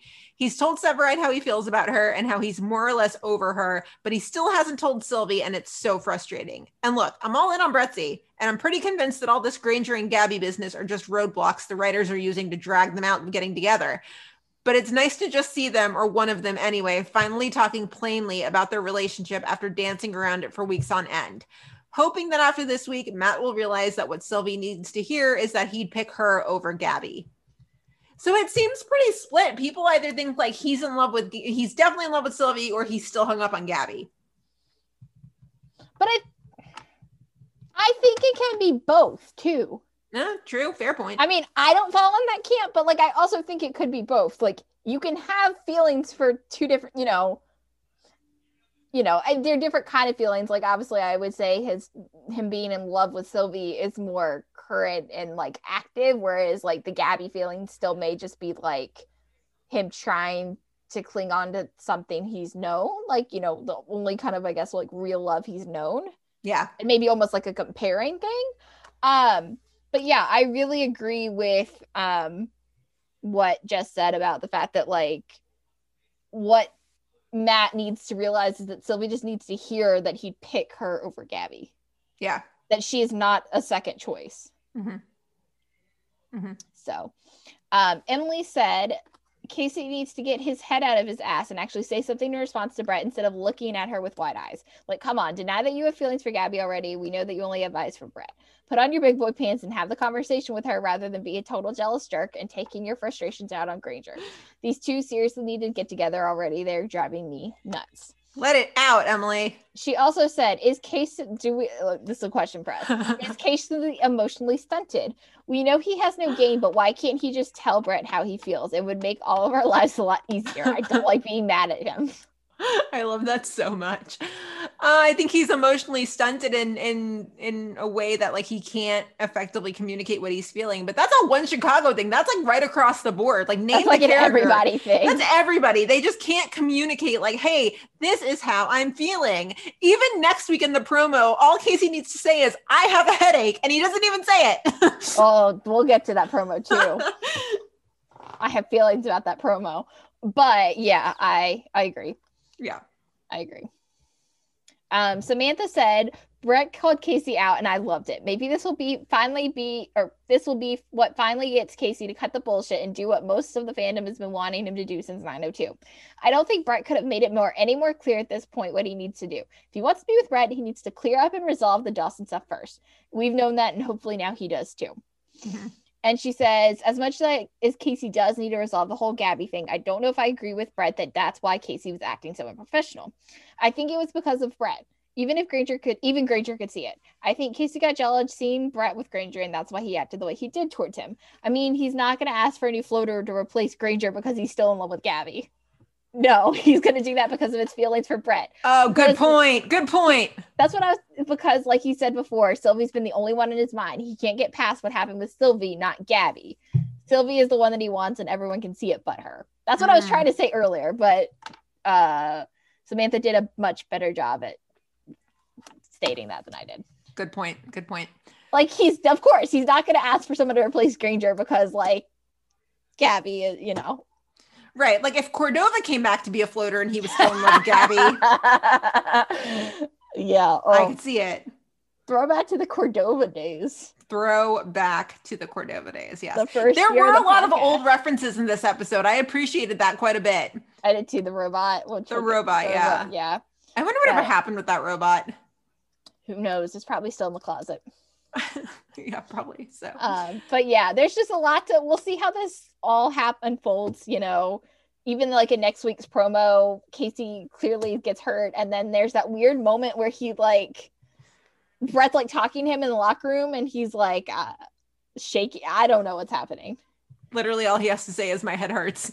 In that scene though, the way at least they edited it, I don't, obviously we'll see how the episode actually plays out, but at least in the promo, it made me think, I was like, I swear to God, if we get one of these like alternate reality episodes, how they do those things where like someone gets a head injury and then they start, I was like, I swear to God, if that's what this is, I'm gonna I don't think one Chicago has not done that to us yet, and I don't think they would. I don't either, but it crossed my mind the first time I saw that promo, and I was like, oh fuck, if that's what this is, I can't. I think the Dick Wolf shows are a little too grounded in reality for that, because like they've never done that on SVU, have they? You're the wrong person to ask, but like I doubt they would do. SVU is way too procedural for that. Yeah. And now this makes me want to go back and watch the One Tree Hill episode when Nathan crashes the race car and then everything flips. And I was even thinking about the Grey's Anatomy one where like Meredith and Alex are together and it's like, but he ends up cheating on her with April. And it's just like that was my first thought. I don't think they would do that to us. But now that I don't either. But the only reason I was like, well, if anybody in the One Chicago could do it, it's Fire because of the comedy. True story. Although now that you've proposed the question, I'm like, what do you think Jay was dreaming of when he was in surgery when he got shot? Oh man. I don't think we're doing that, but it did cross my mind, not gonna lie. A couple seasons from now, we're gonna be like, we're covering the first ever musical. This is weird and uncomfortable. If we ever get a One Chicago musical, I will die. And I don't know if that's a good thing or not. Yeah. I mean, but there are talented musicians within the cast. But we had like 3 Broadway actors on Ned and 4, and we've gotten rid of all of them. I know. 4? Colin? Heather? Who else? Patty? Broadway? Patty Murin? I thought you meant like Patty. No, Patty Murin, and then what is the guy that played Terry? What is his name? Yes. I can't remember his name, but yes, he was in Hamilton. Yes. That's what I'm saying. And that's the 4 I can think of off the top of my head. Yeah. God, I would have paid such good money to see like a behind the scenes, like just like sing off between Colin and Heather. Oh, but over on Fire, I mean, we've got, Miranda and then Jesse and Christian. I mean, we've got and Kara. We got like some musical people over on Fire too. So. You got Nick on Med too. He sings and plays guitar. Yeah. Mm-hmm. Now, do any of the PD kids? Patty sings, doesn't he? Does he? I think so. I don't know. I don't know either. You would have had Josh Segarra if you hadn't killed him off. Yeah, don't remind me. Yeah, Josh Segarra. That will forever be too soon. Anytime somebody brings up Justin Voight, I don't care how many years it's been, I'm just like, too soon. Josh Segarra, my dream one of my dream interviews. So I know. I want to watch Christmas on the Square, even if it's like July, just to see him and Dolly, my queen. Yeah. Oh man. Yeah. So anyway, Severide.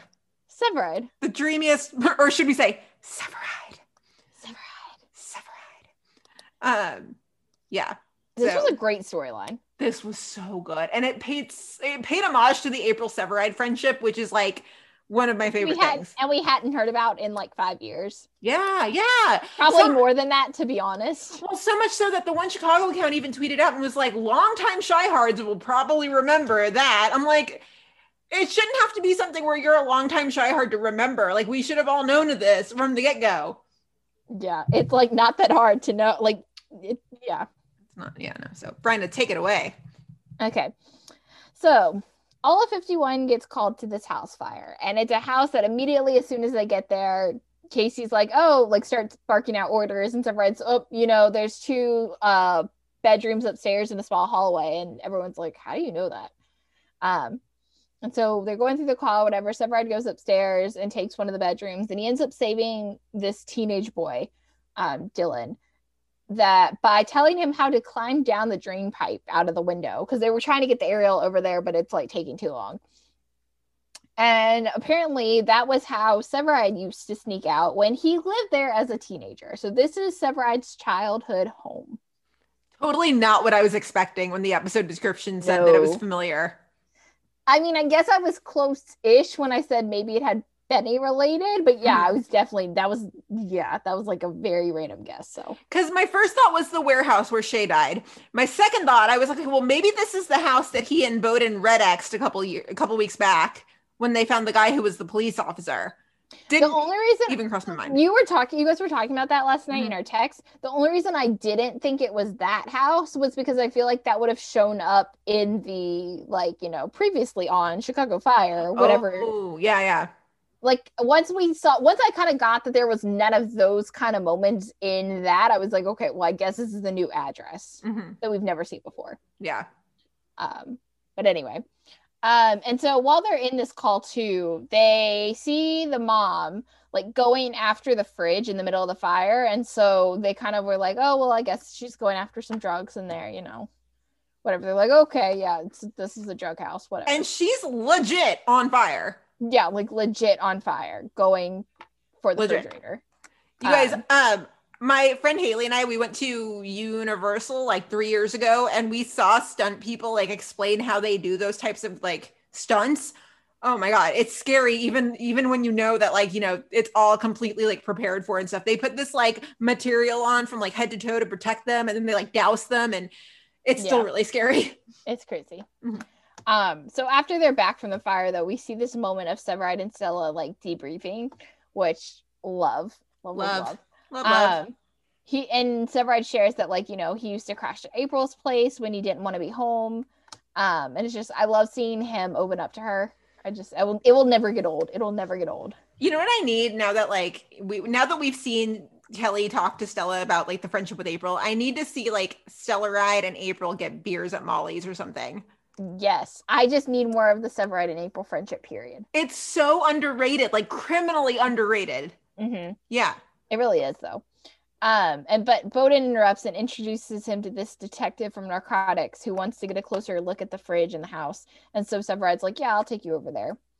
But when they get over there, they find out that it wasn't like illegal drugs. It was insulin.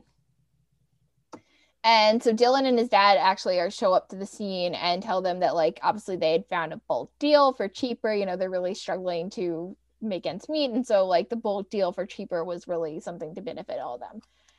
And so it's, you know, it's a tough pill to swallow for them that they, you know, lost all that money and they're still going to have to buy more insulin. So Severide, instead of going to Molly's with everyone else, he goes to Med and goes to talk to April. And it's just like, it's really fun to see them reminisce on old times. It really is. They have such a good friendship. Yeah. And like he even says, he's like, you know, you were there for me when I was at my lowest. And she's like, you know that. And she admits that like that year and like going through all that stuff with Severide like made her realize that she should take care of people for a living. And she's like, because if I could help Sully Severide, like I could help anyone, which I love. But actually though. And he asks her, he's like, do you know of any programs to like help out the family? You know, they lost their insulin supply, you know, yada, yada, yada. And she agrees to look into it. But the thing that I love that when he's like walking away, he's like, well, tell your parents to love for me, will you? And she's like, I will. Something that made me think of too, what do you think the Severide Noah relationship was like? I was just going to ask you the same thing. I imagine, I'm willing to bet that Noah totally looked up to Kelly. Mm-hmm. Mm-hmm. For sure. Oh, for sure. Yeah. Yeah. I'm sure he was like an annoying little brother to them, but still. And April was probably always like, just ignore him. And Kelly was like, no, he's cool. Yeah. Literally, yes. I'm so bummed we never got to see Severide and Noah interact. I know. I know. Yeah. Anyway, so as Severide's leaving the hospital, he runs into Dylan. And Dylan's upset, and Severide's trying to talk to him, but he just like runs away out of the elevator. So April stops by on her way home from shift and tells Severide that there's a program that will actually help Dylan. It's like a trial of some sort, but it'll actually help Dylan get his insulin covered, like 100%. So Severide goes to see the family and tell them the good news when Dylan's dad tells him that like Dylan never came back to the hospital that night. And his dad knows where he is. He knows that a neighbor told him that he saw them, you know, at their old house. And so Severide volunteers to get him. And so he finds Dylan in his room packing a bag and is just talking to him. And Severide tells him about the hiding spot in the floor that he made to like hide the cigars that he stole from Benny, which I love. And like I love knowing the fact that 16-year-old Severide was like stealing cigars from Benny. I imagine teenage Severide was very much like teenage Buck, like we saw in that episode of 911. Yeah. Yeah. But I love that. I love that he was like stealing cigars from Benny. Mm-hmm. I love that note. But it gets like really deep and he, you know, trying to get Dylan to open up. So there was a note in here when we first moved in. I don't remember what it said. I'm here anytime you need me. It's written by a girl who used to live up the street. I was going through some rough times back then, same age as you. You know what I learned? You gotta lean on the people who love you. There's something really special about the way that Kelly interacts with kids, and we've talked about that before, but like the way he interacts with them and gets them to open up when they're struggling, and it's really beautiful. Like this storyline was great. Yeah, just it's Kelly. I mean, he just knows how to get on their level because he's been through a lot of shit. Mm-hmm. And he can relate to them in that way. Yeah, and he doesn't, and I've said it a million times before, but he talks to them like they're grown-ups. He doesn't talk down to them. Mm-hmm. It's good. And just and the homage that was paid tonight, the homage that was paid during this episode to Kelly and April's friendship is just so good. Like, it was so impactful to him that it's just so wrong we pay so little attention to it. I was just about to say, like, the fact that it clearly was so impactful to him, but we never bring it up. And I get that we're not going to bring it up like every episode, but like you could easily bring it up once a season. Mm-hmm. Like easily bring it up once a season. Yeah. Even if you I'm not even saying you need to get into like their past and like what they were like as kids, but like you could have April and Severide talking about Severide and Stella stuff at mm-hmm. Molly's. Well, maybe not now during COVID times, but you know what I mean. Right.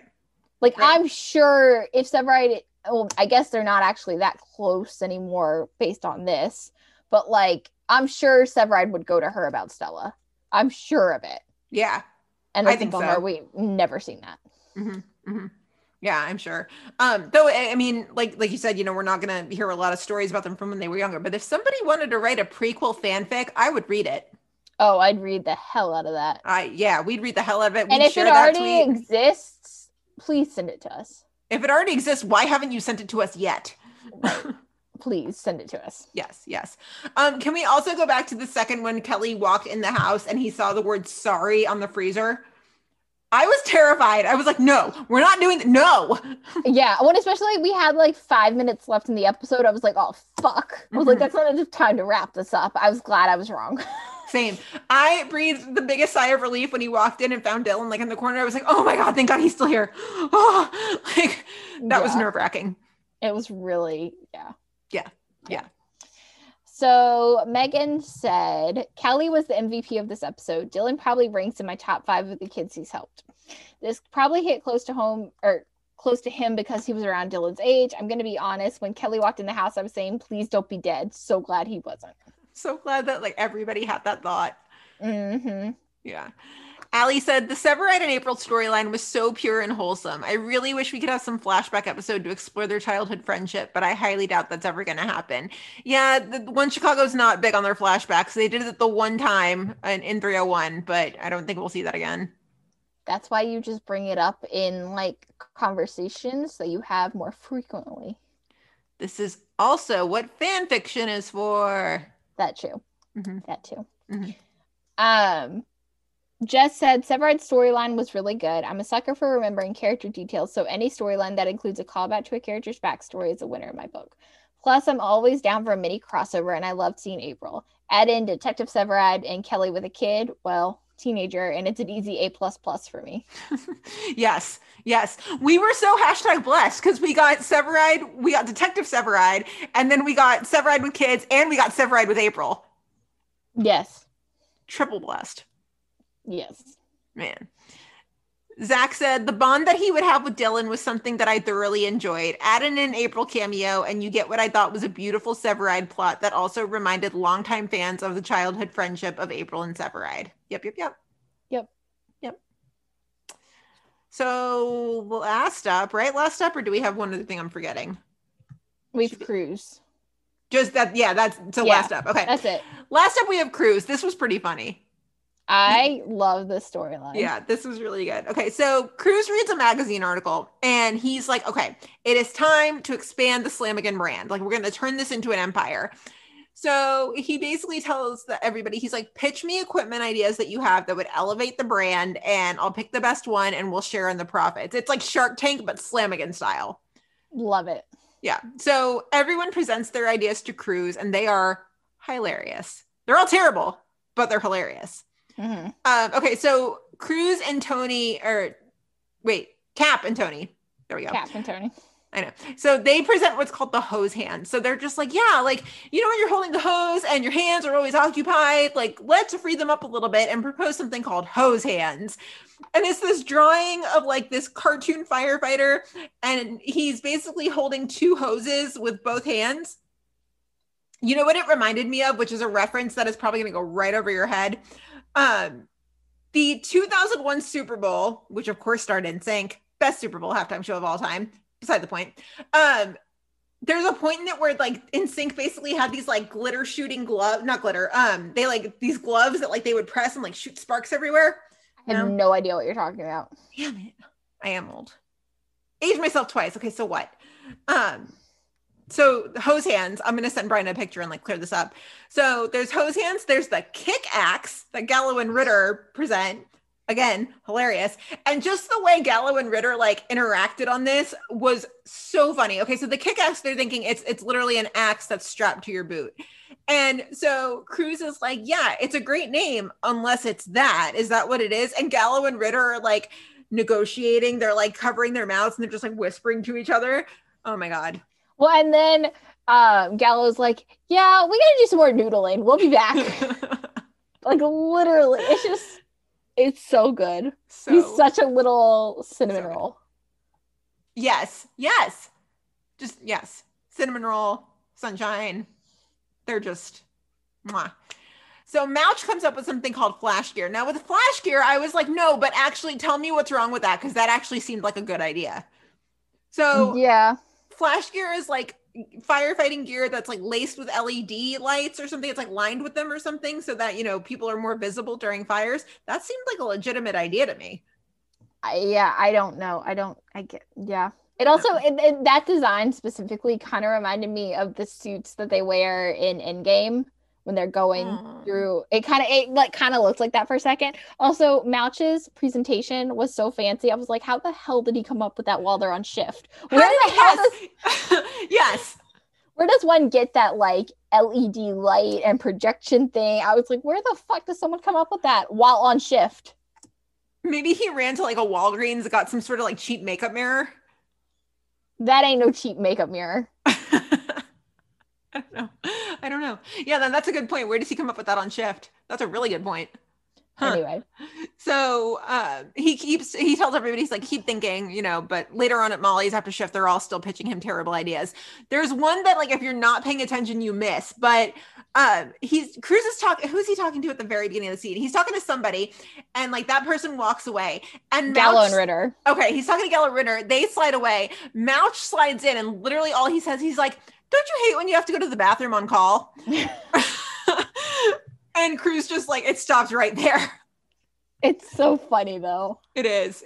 And so later on, Cruz overhears Brett and Stella talking about how nobody considers a woman's body when they're designing firefighting gear. And he's just kind of like, all right, I got my idea. So he announces it to everybody, but when he shows off the designs, I mean... They're terrible. I think one of them has like a flared pant. There's like flared pants. One of them is like an off the shoulder design where like it literally looks like have you seen Mamma Mia? Yeah. It looks like the Donna and the Dynamos like outfits with like it looks like that to a T. So Stella and Gianna are like, yeah, you're gonna need our input, but also just like take over. We're getting a share of the profits. Yeah. And they just grab it and go. I was so like, good. This is super cringy, but also I think we found our Halloween costumes. Yeah. For sure. Yeah. So as far as comedy storylines go, that's a good one. Really funny. Fire just does so well at the cop. Like every single, for the most part, all the comedy storylines are like great. Mm-hmm. Absolutely. So good. Megan said, I agree with Stella and Mackie. It's turnout gear for women. Don't you think that you should get a woman's input, Cruz? This should make for an awesome storyline in the coming episodes. I agree. And Allie said something similar, like, is Cruz designing Halloween costumes or firefighting turnout gear? I'm looking forward to seeing the storyline play out, though. The woman at Firehouse 51 working with Cruz to design new equipment would be awesome and probably hilarious. Yes. So good. So, any other notes on Fire? No. This was a funny one. It was good. Very solid. So, all right, it's PD time. And, Brian is stretching out. I'm going to do the same because I'm like, we're going from like comedy to like real serious. This is the struggle. This is the hardest part of One Chicago Wednesday is when it goes from Fire into PD. This is literally the hardest part because it is such a giant shift in tone, always. And especially for me too, like we were lucky we got to see PD early, so it wasn't the same thing this time around, but PD is also always so serious. And for me, it's at 10 p.m. And by 10 p.m., I'm like slowly starting to lose focus and I'm like, what? It's tough. This is a big episode for a couple of reasons. So Eric LaSalle directed this episode, and this was actually his final episode to direct. And as executive producer too. Yeah. He's leaving PD as executive producer and director. I think he had the chance to, he's got a book he's gonna finish, and then I think he's got some sort of development deal. Yeah, he's finishing the third book in his series, which I didn't even realize he'd come out with 2 other books, but he's got some other cool things going on. So this episode is, it's incredible. It's shocking, it's disturbing, it's thought-provoking. Yeah. All of the above. It's shocking for sure. So we start this episode with a bona fide oneer, a true run-of-the-mill garden variety oneer. If you don't remember what a oneer is, what were you gonna say, Brenna? I was gonna say, but you don't realize it's a oneer. No. So what a oneer is it's a scene. It's usually a longer scene, and it is all one take, completely one take. Yeah. And so the only other example I have of this is The Night Shift did a 7-page oneer one season, which ironically enough, that episode was also directed by Eric LaSalle. It was? Yeah. I don't remember that. But do you remember the oneer on The Night Shift? Yes, but I don't think I knew that it was directed by Eric LaSalle. Yeah, so that's a oneer. It's quite literally one take. Everything happens in one go. The movie 1917 is filmed as if it's a oneer. Fire just had a bunch of they did a lot of things in one takes during the Cruise and Herman 905. Yeah, absolutely. Some of those acts were legit like 30 minutes long. They were full on oneers. Right. Yeah. And so the Wolf Entertainment account actually tweeted the behind the scenes of them filming this oneer. I think I might have watched it like 20 times today.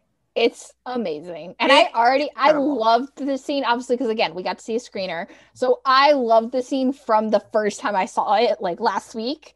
And I loved it even more after learning that. I think that's so cool. I literally just thought it was like completely masterful editing.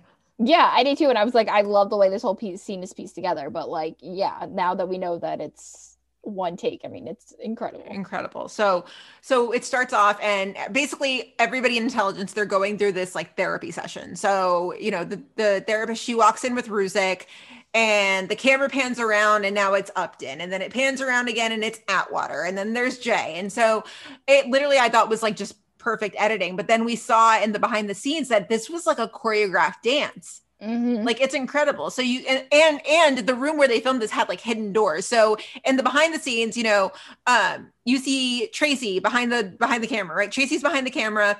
Patty walks in, and then the camera pans, and Tracy waits for it. Then she sits down, and then LaRoyce follows the director another direction, and then Jesse comes in from a hidden door. I mean, the teamwork is just incredible. It's so cool. And then it's so cool. It's so cool. And there's a certain point where it goes from Patty to Tracy, but the way Patty's situated, he has to lay back and out of view of the camera. And so then at that point, you see Jesse slide in, and Jesse just kind of puts his hand up like at the bottom of the camera. So basically Patty knows not to put his head above that. Mm-hmm. Like, it's incredible. It's so cool. It is so cool. Like, just so cool. I've watched it a million times, and I'm probably gonna go watch it again after we're done recording. It's incredible. I wonder how many tries that took, though. I don't know, but yeah, so incredible. So it starts with this whole conversation of like, how do you like your coffee? And then it gets really deep from there, because she basically just is like, so, hey, Ruzek, do you drink anything else aside from coffee? And he's like, no, I drink all the drinks. And right from there, she goes, have you ever just used a racial slur? And he's like, what? Yeah. And it goes pretty quickly. So the therapist, she's like, do you consider the police force your family? And Atwater says, well, my unit. And she's like, no, what about the rest of the police force? And he's like, no, like just coworkers, So they get back to the bullpen, and like Haley and Adam and Kevin, they're all just kind of like goofing off. They're just kind of like, well, what does my coffee order have to say about this? Whatever. Jay calls them to this other room that they're in, and they find out that there has been an officer involved shooting. Not only was it an officer involved shooting, there is video of the whole thing, start to finish, not filtered, not edited. You see everything. And so they watch it, and they're horrified. And, Kevin even asks, he's like, did the kid die? And Jay goes, on the pavement. Like, that's that. Yep. Horrible. The timing of this episode too. So Derek Chauvin right now his trial is beginning. Derek Chauvin is the officer charged with the death of George Floyd. And his trial has currently begun. I think the latest development as of today on Thursday is that the judge reinstated the third-degree murder charge. Mm-hmm. So yeah, it's crazy. It's the timing is impeccable. And so, so Deputy Miller basically tells Voight the logistics on this case. This kid was pulled over for going 7 miles over the speed limit. 7 miles. 7. Mhm. The kid never reached for the weapon that he had on him. There's no justification for the shooting. This kid fully admitted, was like, I am armed. I have a gun in the car, but he never reached for it. He kept his hands where you could see them the whole time. So she basically asks Voight to take 2 undercovers to make the transport. And is it Voight who says this, or is it Samantha? Oh, it's Voight. Voight. Yeah. Yeah. So, or no, it's Samantha in that first line, isn't it? Yeah, it's Samantha. Okay. So she says, she's like, I know history tells us it's not something to step in, which is why I'm asking a unit I trust and I hope trusts me. So she says, she's like, I watched the footage 300 times, Hank, as has the SA, and it's clear as the moment that ever comes. It was a bad shoot. Yeah, it's a no-brainer. It's a bad shoot. So Rosewater, they go to Whelan's house to arrest him. They get him in the car. He's still, this guy is denying that he did anything wrong. Like, he just says it over and over. He's like, I feared for my life. I feared for my life. I didn't do anything wrong. So they get in the car, but as they're taking him to the district, Haley calls, and it turns out that the kid who was shot, he had an app on his phone that records everything. It just kind of automatically records and then sends it to emergency contacts. The video went viral. So there's death threats. It's bad. And they have to go to a safe house is the name of the game. They can't go back to the district. So they get to the safe house. Whelan's still denying any wrongdoing. He's just like, no, I was just doing my job. I was just doing my job. And he keeps pushing them to watch the video. This whole episode is basically Adam and Kevin telling each other not to do something and then them doing it anyway. Pretty much. So he's just like, yeah, watch the video. Like, you didn't see the full thing. And so the full thing, air quotes, is even worse. Even worse. They watch the video. This kid had his hands up the entire time. Quite literally, it was an unprovoked shooting. Whelan just shoots him with absolutely no cause. None. Mm-hmm.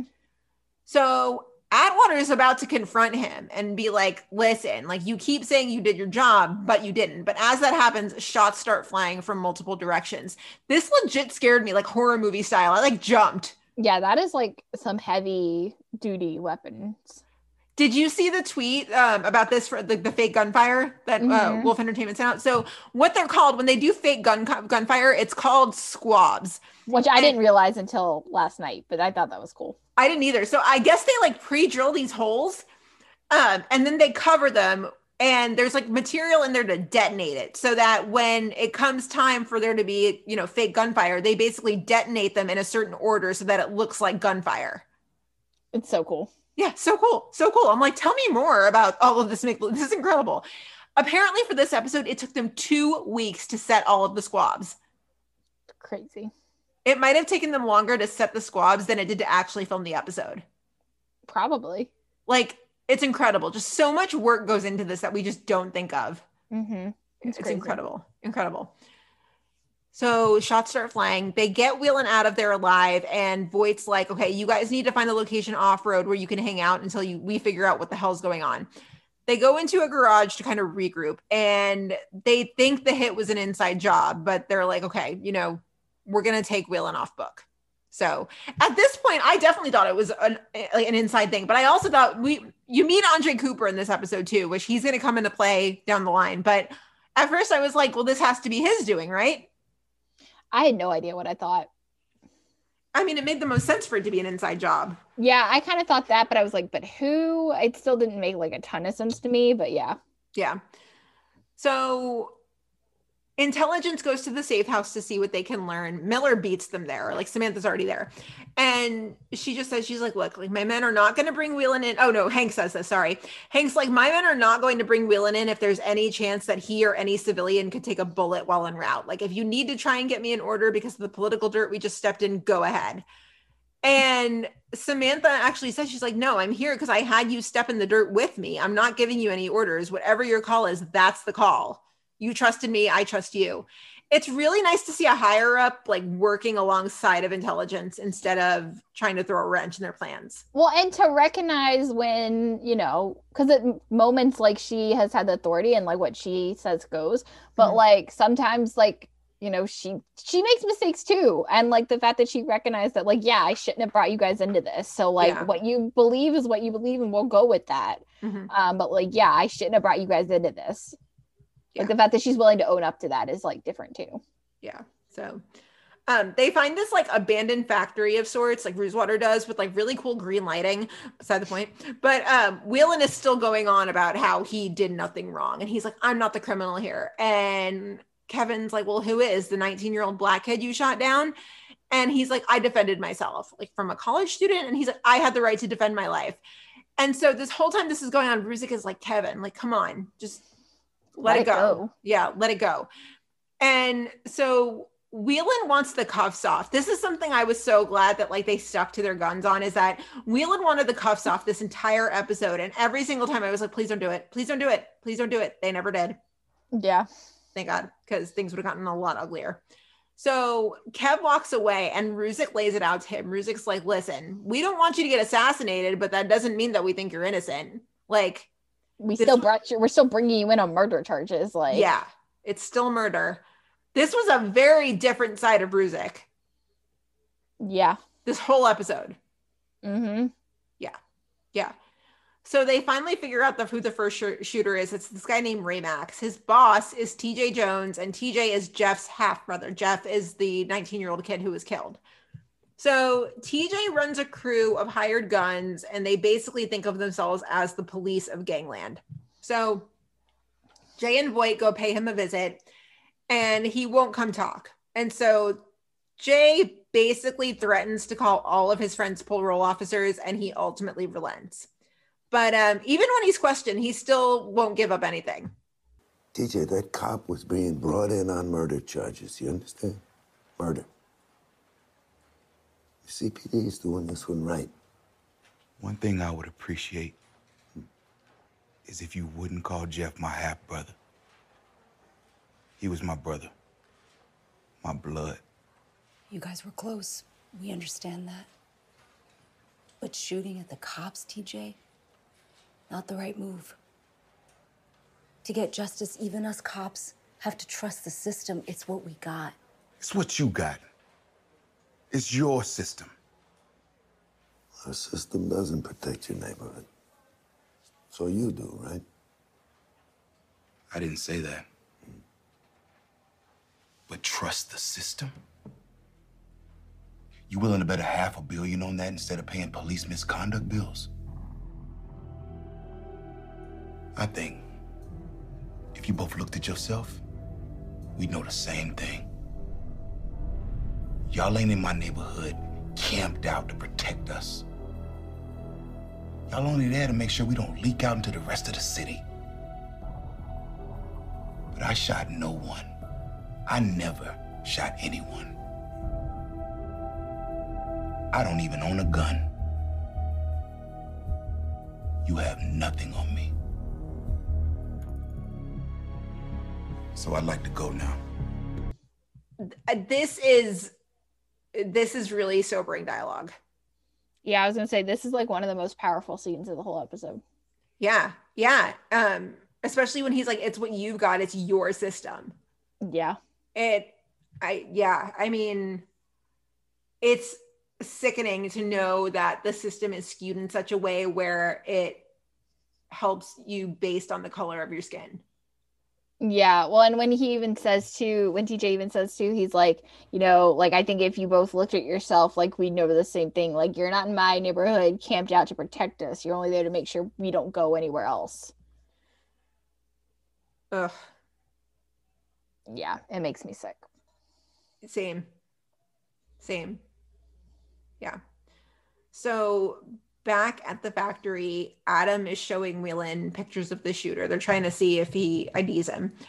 And Whelan just keeps talking, and it's a lot of, you know, stuff that makes you really angry.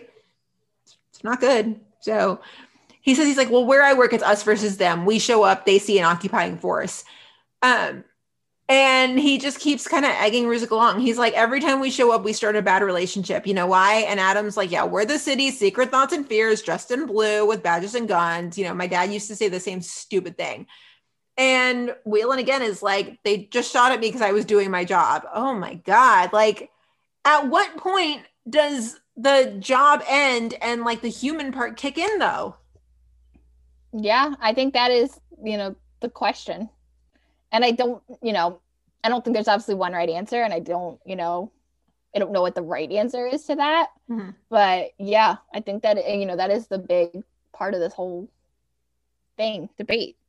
Whelan in this episode is doing what we see so many cops do time and time again, is he's trying to hide behind the badge. Mm-hmm. Well, the thing that Whelan just keeps talking and talking, but the thing that kind of honestly shocked me about this is he truly believed that he didn't do anything wrong. Like, he was for sure convinced that Jeff moved his hand a little bit, looking like he was going to reach for his gun, and that Whelan reacted to that. Like, he was so convinced of that. And it's like, well, clearly I don't think you've watched the video. Like, I get that obviously you're, like, when you go through something traumatic like that, obviously you may remember things differently. But, like, there is video proof of it. If you watch the video, you can see that that is not what happened. Yeah, but I mean, I think even the act of simply ending a life, it should still be considered wrong in and of itself. Even if you're trained that your life is in danger, that it's okay to shoot, I mean, that should still be considered wrong. There should still be a part of you that's completely unsettled by it. Yeah, but I think some people, the only way they're going to get through being a police officer is if at some point they become numb to that. Fair. Like, you don't, I mean, because, like, I think about it, like, Jay or Burgess. Like, I mean, everyone in intelligence has killed somebody before. Mm-hmm. Many, many times.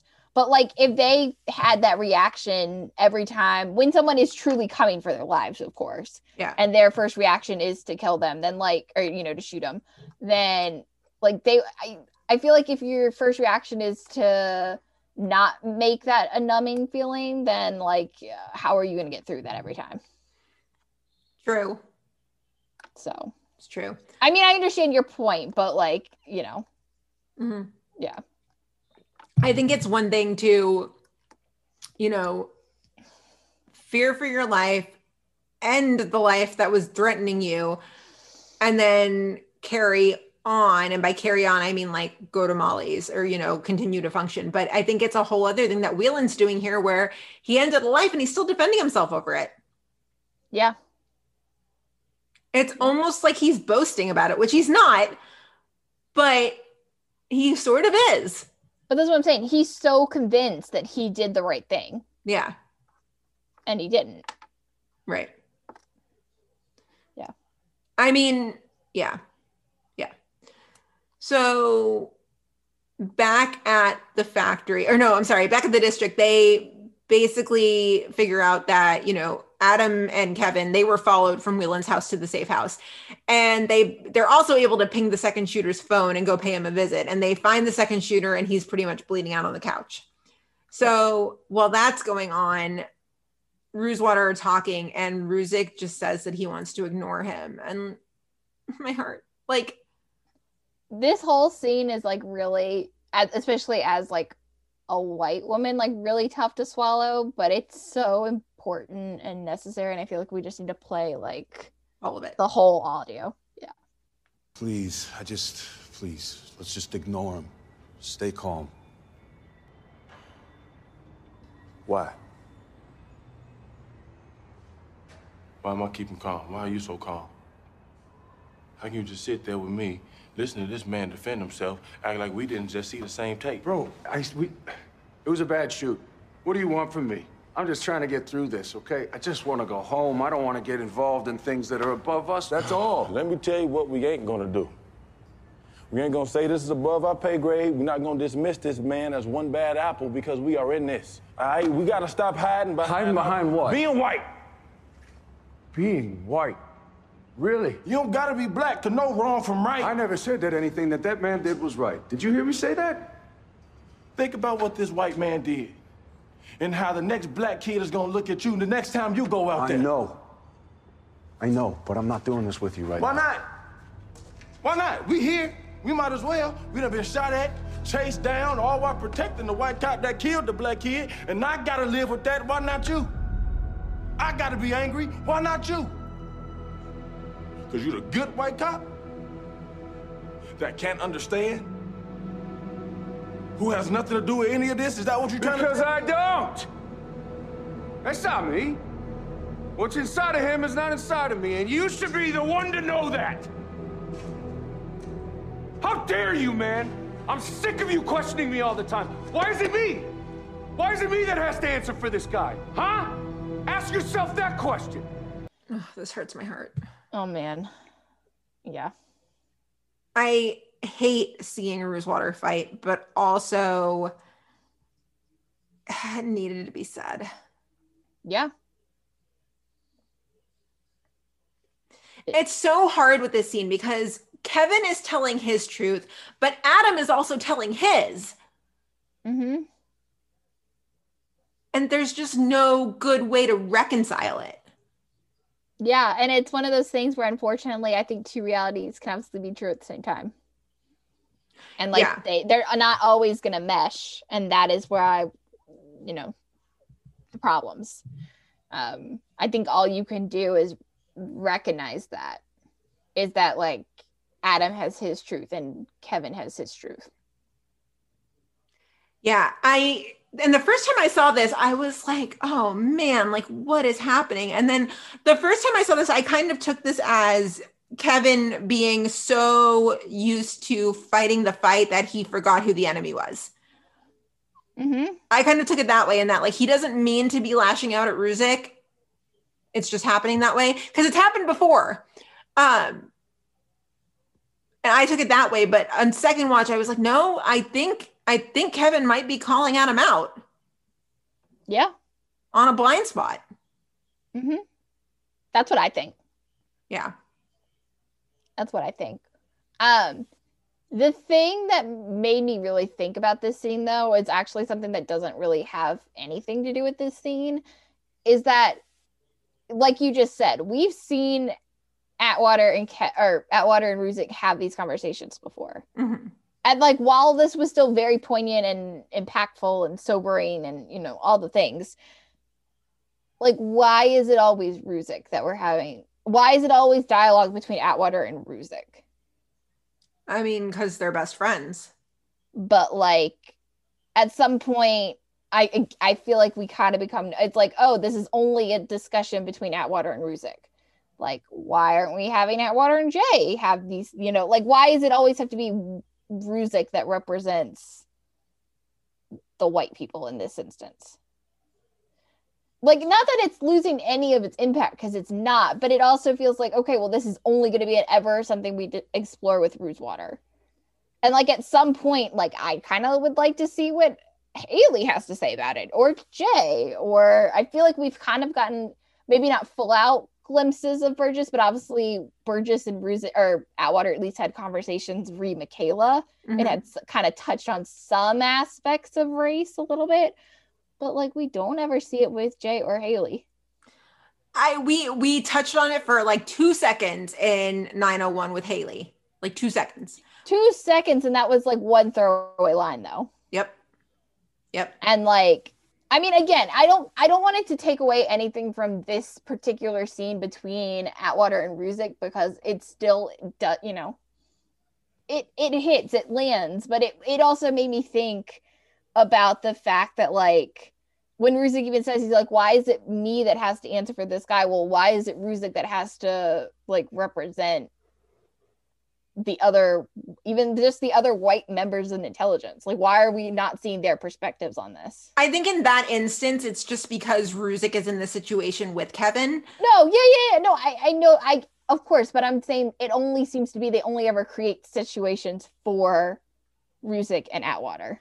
Yeah, and I think the only reason the writers kind of default to that every time is because, I mean, aside from the fact that they're friends, Ruzek is like the hothead of intelligence. He's the one most likely to kind of say it like it is, and maybe sometimes say something that'll piss somebody off. And so I think that's why he's the go-to. Yes, and I agree with that too. But now, like, we've seen, like, based on Haley's throwaway line, like, I don't know how Haley would have reacted. I mean, clearly, I think they all think that this was a bad shoot, but like, what does Haley really think about? Like, I feel like Haley would have reacted in the same way. Mm-hmm. If you take Ruzek out and put Haley in this situation, I think Haley's saying the same thing of like, you know, like let him go, like don't, you know, ignore him, blah, blah, blah, blah. Like, I think Haley does the same thing. Yeah. I don't know what Jay does. Jay may do the same. I don't know. It was like, again, it was something, especially when Ruzek says, you know, like, why is it me that has to answer for this guy? Talking about just like kind of white people in general. Like, well, why is Ruzek always the white person that we see having these conversations with Atwater? I think Jay reacts. I think Jay reacts the same way as Ruzek in this situation. Where I mean, I think any of them react in that way, where they're like, "Kevin, let it go," and it's just that they're speaking from a place of privilege, where they have the privilege to let it go. Yeah, and I think that's what makes Kevin so angry, is that Kevin is saying, he's like, "You're in a position to let it go. I'm not. So get your head out of your ass and stop telling me to let it go when I cannot." Yeah. Well, and even Whelan, after that whole scene, Whelan like goes on, and we'll pull the audio from that scene too. I feared for my life. You feared Jeff Duncan. You saw another black thug toting a gun. Oh man, it had nothing to do with race, ever. It had everything to do with it. And Whelan even says, he's like, you know, I feared for my life. And he's like, no, you feared Jeff Duncan. Like, you saw another black thug toting a gun. And Whelan's like, yeah, it didn't have to do with race. Like, it never has anything to do with race. And Atwater's like, it has everything to do with race. Mm-hmm. Because again, like, Whelan comes from a place of privilege where he can say that, like, oh yeah, that wasn't me being a racist. I swear it wasn't me being a racist. And Atwater's like, well, I'm not saying you're racist, but like, it does have to do with race. Mm-hmm. Yeah. Yeah. And after he sees the video, I mean, he's like, no, you altered it. Like, that's. Yeah. And that's not it. It's that Whelan lost empathy for the community he was patrolling. He lost all of it. And so he just didn't even hesitate. He thought it was totally okay to shoot that kid with absolutely no provocation. Yeah. And I've said this before, but it's the disregard for like the sanctity of life that just it just disturbs me.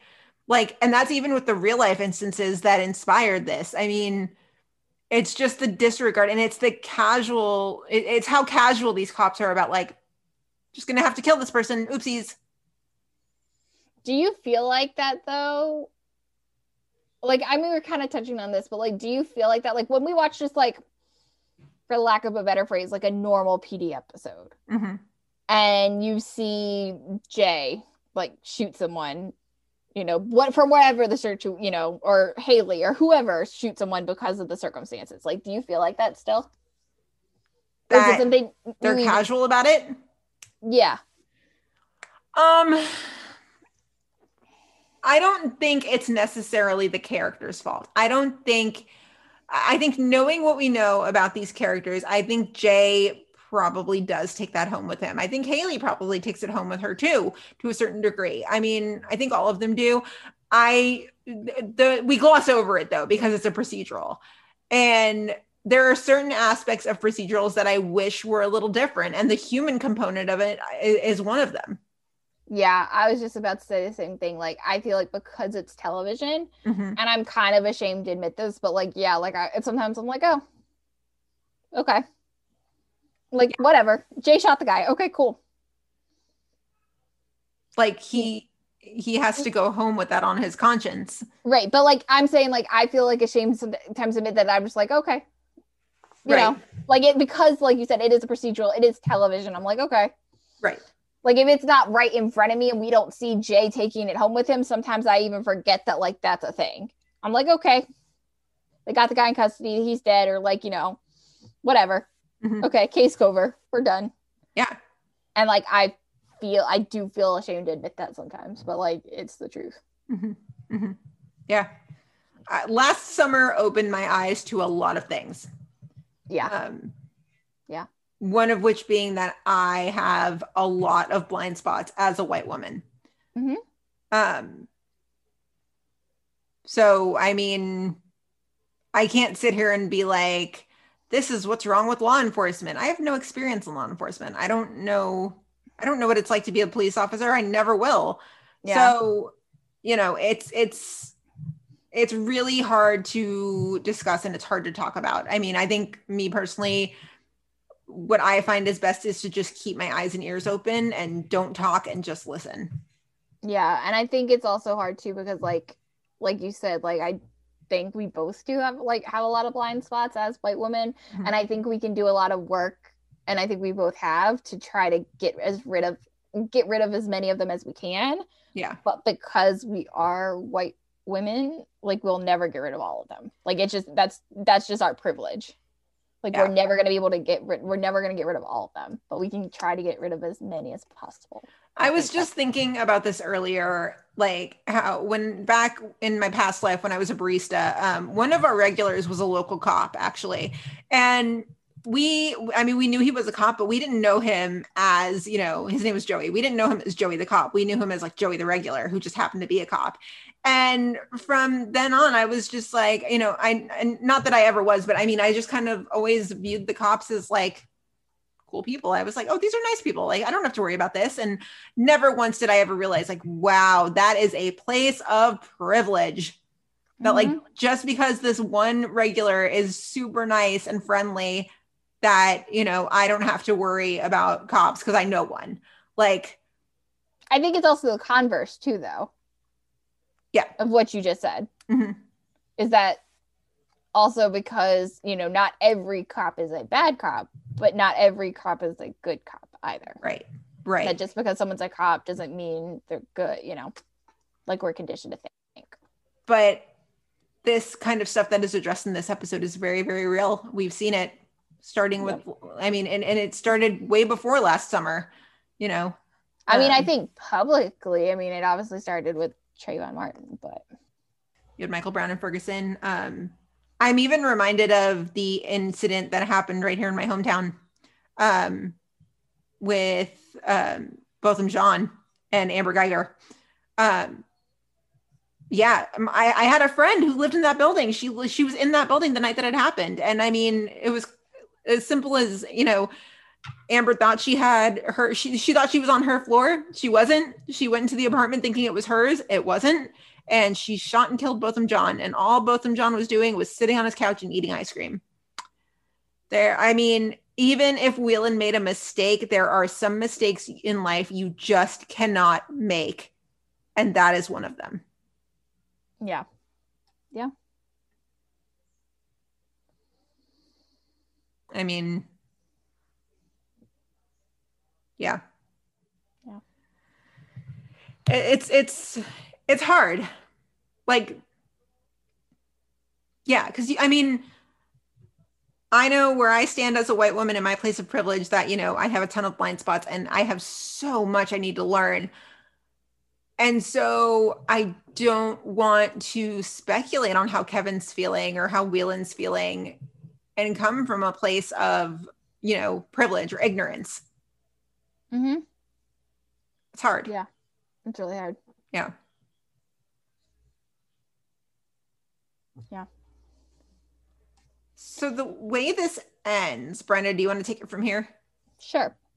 So we're back at the apartment where the second shooter was found, and they're looking through his phone, and they realize that there's a third shooter that's going after Whelan, thanks to the tracking device we realized was placed on Atwater's car. So as soon as Atwater and Ruzek get the tracking device off the car, shots start being fired. And this third shooter turns out to be none other than Jeff's brother, TJ. And he basically is like, you know, I'll spare you guys, talking about Atwater and Ruzek, of course, as long as they give him Whelan. And Whelan's like, you know, leave me here, but like Atwater refuses. And so Whelan ends up actually pushing Atwater out of the way, and TJ shoots the hell out of him. And Atwater tries to revive him, and he's like, you know, you ain't going out like that. It's too easy, but it doesn't do any good. He's dead. So the last scene of this episode ends with Atwater and Ruzek and Voight at a bar. And Ruzek mentions that he got his psych results back, or whatever the heck that was, saying that he has an uncompromising loyalty to the police force that could be problematic. And Atwater said that he has a lack of trust for his fellow officers, which could also be problematic. And Voight says, people are 1,000 things. Throw them in this job, like in this system. Like one moment, blink of an eye, comes out. Like how are you supposed to stop something you can't see coming? So then Voight pays for the drinks and leaves. And then Ruzek is going to leave too. But Atwater makes a comment about how Whelan believed that Jeff moved. And he says to Ruzek, he's like, Whelan didn't know he had it in him. Like, what if you can't see it coming? Oh, okay. I took that a couple of different ways. The first time I saw it, I was like, oh my God, is Atwater losing faith in Adam? But I don't think that's how he meant it. How do you think he meant it? I think he meant it in that, Whelan had this impeccable record. Maybe Whelan was a good cop all of this time, but he had one moment where he fucked up. Yeah, that's how I think it's meant. And I almost think it's meant as like a warning to Ruzek. That like, I still do have faith in you, but like, you got to be careful. Like you got to be way more careful because you may not see it coming. Yeah. And that doesn't mean you're a bad person, but like you may not see it coming and you still could have, you could have had a moment like Whelan had. Like an open your eyes type of thing. Yeah. I mean, if he's having this conversation with Adam, he needs to have it with everybody else in the unit. Yeah. And that's kind of more my point that we were talking about earlier too, is that like, I do really appreciate the Atwater and Ruzek stuff. And I think they can get on a deeper level because of the friendship they have. Mm-hmm. Like, I know obviously with some of your closer friends, you can get a little deeper on, any kind of topic because that's just where your friendship is. Mm-hmm. But like, I do think it is important that we also see Atwater having the conversations with other people in the unit. And it also is kind of something I was thinking about too, is that like when they the fact that they only have, well, as of right now, the one black character in the unit, it means all this stuff always falls on Kevin. Right. And so I'm hoping that when Cleveland joins, we see Cleveland next week for sure. I know we saw him very barely, that I didn't even recognize him like twice when I first watched this episode. But like now that he's a part of or will be a part of the unit, I'm hoping we'll see maybe a more like balanced, for lack of a better word, storytelling. Like he'll be able to tell us a different perspective when it comes to some of these things, how he feels as a black cop, and it won't always be on Kevin. Yeah. Because I think that's important too.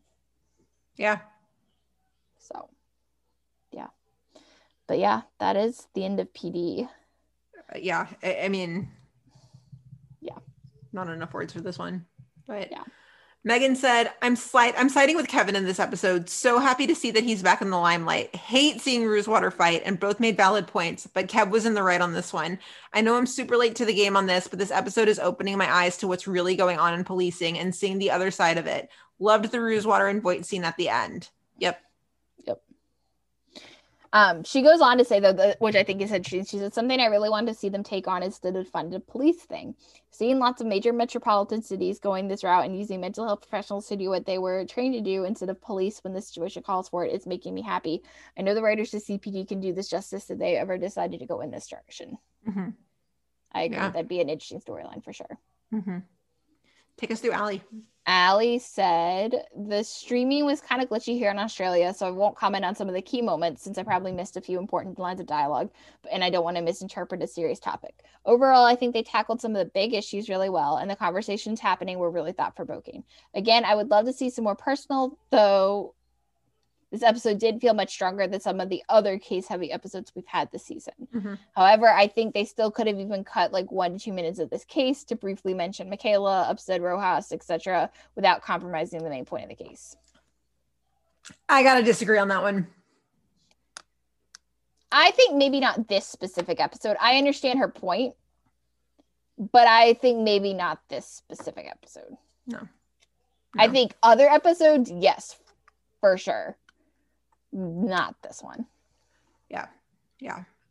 Zach said, as a black man, I was agreeing with everything that Atwater had to say as Whelan kept trying to play the victim and come up with bullshit excuses for what he did. Atwater wasn't taking any of it, and I was here for it. And he said, even though they were so close to getting Whelan to the district, and Whelan did what he did to protect Ruzek and Atwater, it was still upsetting to see him not face justice for what he did. And the aftermath of Ruzek and Atwater at the bar with Voight was heavy, especially as they all talk about the results from their therapy at the beginning of the episode. And after that heated discussion between them, it was great for Voight to be there to keep things cool between Atwater and Ruzek. While this was an episode that tested their friendship, I hope this will be a temporary roadblock for them and that this only helps to strengthen their relationship. I mean, I hope it will. I mean, their friendship is pretty strong. Yeah. Samantha said, my heart hurt watching Kevin and Adam fight this episode. It was hard to watch. Kevin was telling his truth and Adam was telling his. Both were valid perspectives. But Adam is Kevin's biggest friend and ally, and I hope he realizes that. And I hope the conversations they had in this episode don't put a permanent rift in their friendship. They both said some things, but I truly believe it's going to take more than that to shake Cruzatter's friendship. I hope so. I really would have loved to have talked to LaRoyce after this episode because I have so many questions. Yeah. Yeah, LaRoyce or Patty for sure. Yeah. Yeah, because I mean, I want to know what does LaRoyce think this is going to do to their friendship? Yeah. I don't know. This episode was unbelievable. It was incredible. Mm-hmm. Very, very strong. So, any other notes on PD? No.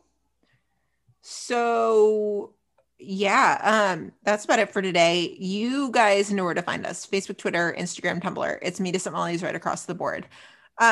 It feels weird to just leave that episode of PD and then just like segue right into our end. But yeah, let us know what you think. Let us know if you have an opinions. Let us know if there are any blind spots that we're not seeing. I mean, yeah. Yeah, we definitely want to continue to have this conversation. And we want to be better allies. And yeah, what Gina said. Yeah. So, yeah, meet us at Molly's right across the board. Email us anytime. Meet us at Molly's@gmail.com. Check out our TeePublic store. There's still a sale until Sunday for Pi Day. Go get your discounted merch. If you like the show, which we really hope you do, please leave us a rating and review on iTunes. We would so greatly appreciate that. Follow us individually on Twitter. I am at Gina Watches TV. Bryna? I am at Bryna K13. Normal schedule going forward. That feels nice. Yeah, I think there's new episodes but obviously new episodes next week. But then I want to say the week after that is a break again. But I don't. We'll see. Maybe we'll use that week to record our Sex and the City episode. Yes. Speaking of that, if you want to support the pod for as little as $2 a month, please check out our Patreon page and you can see all the cool perks that we offer there. In the meantime, yeah, everybody wash your hands, wear your masks. Yeah, well, we'll see you guys next week. Bye.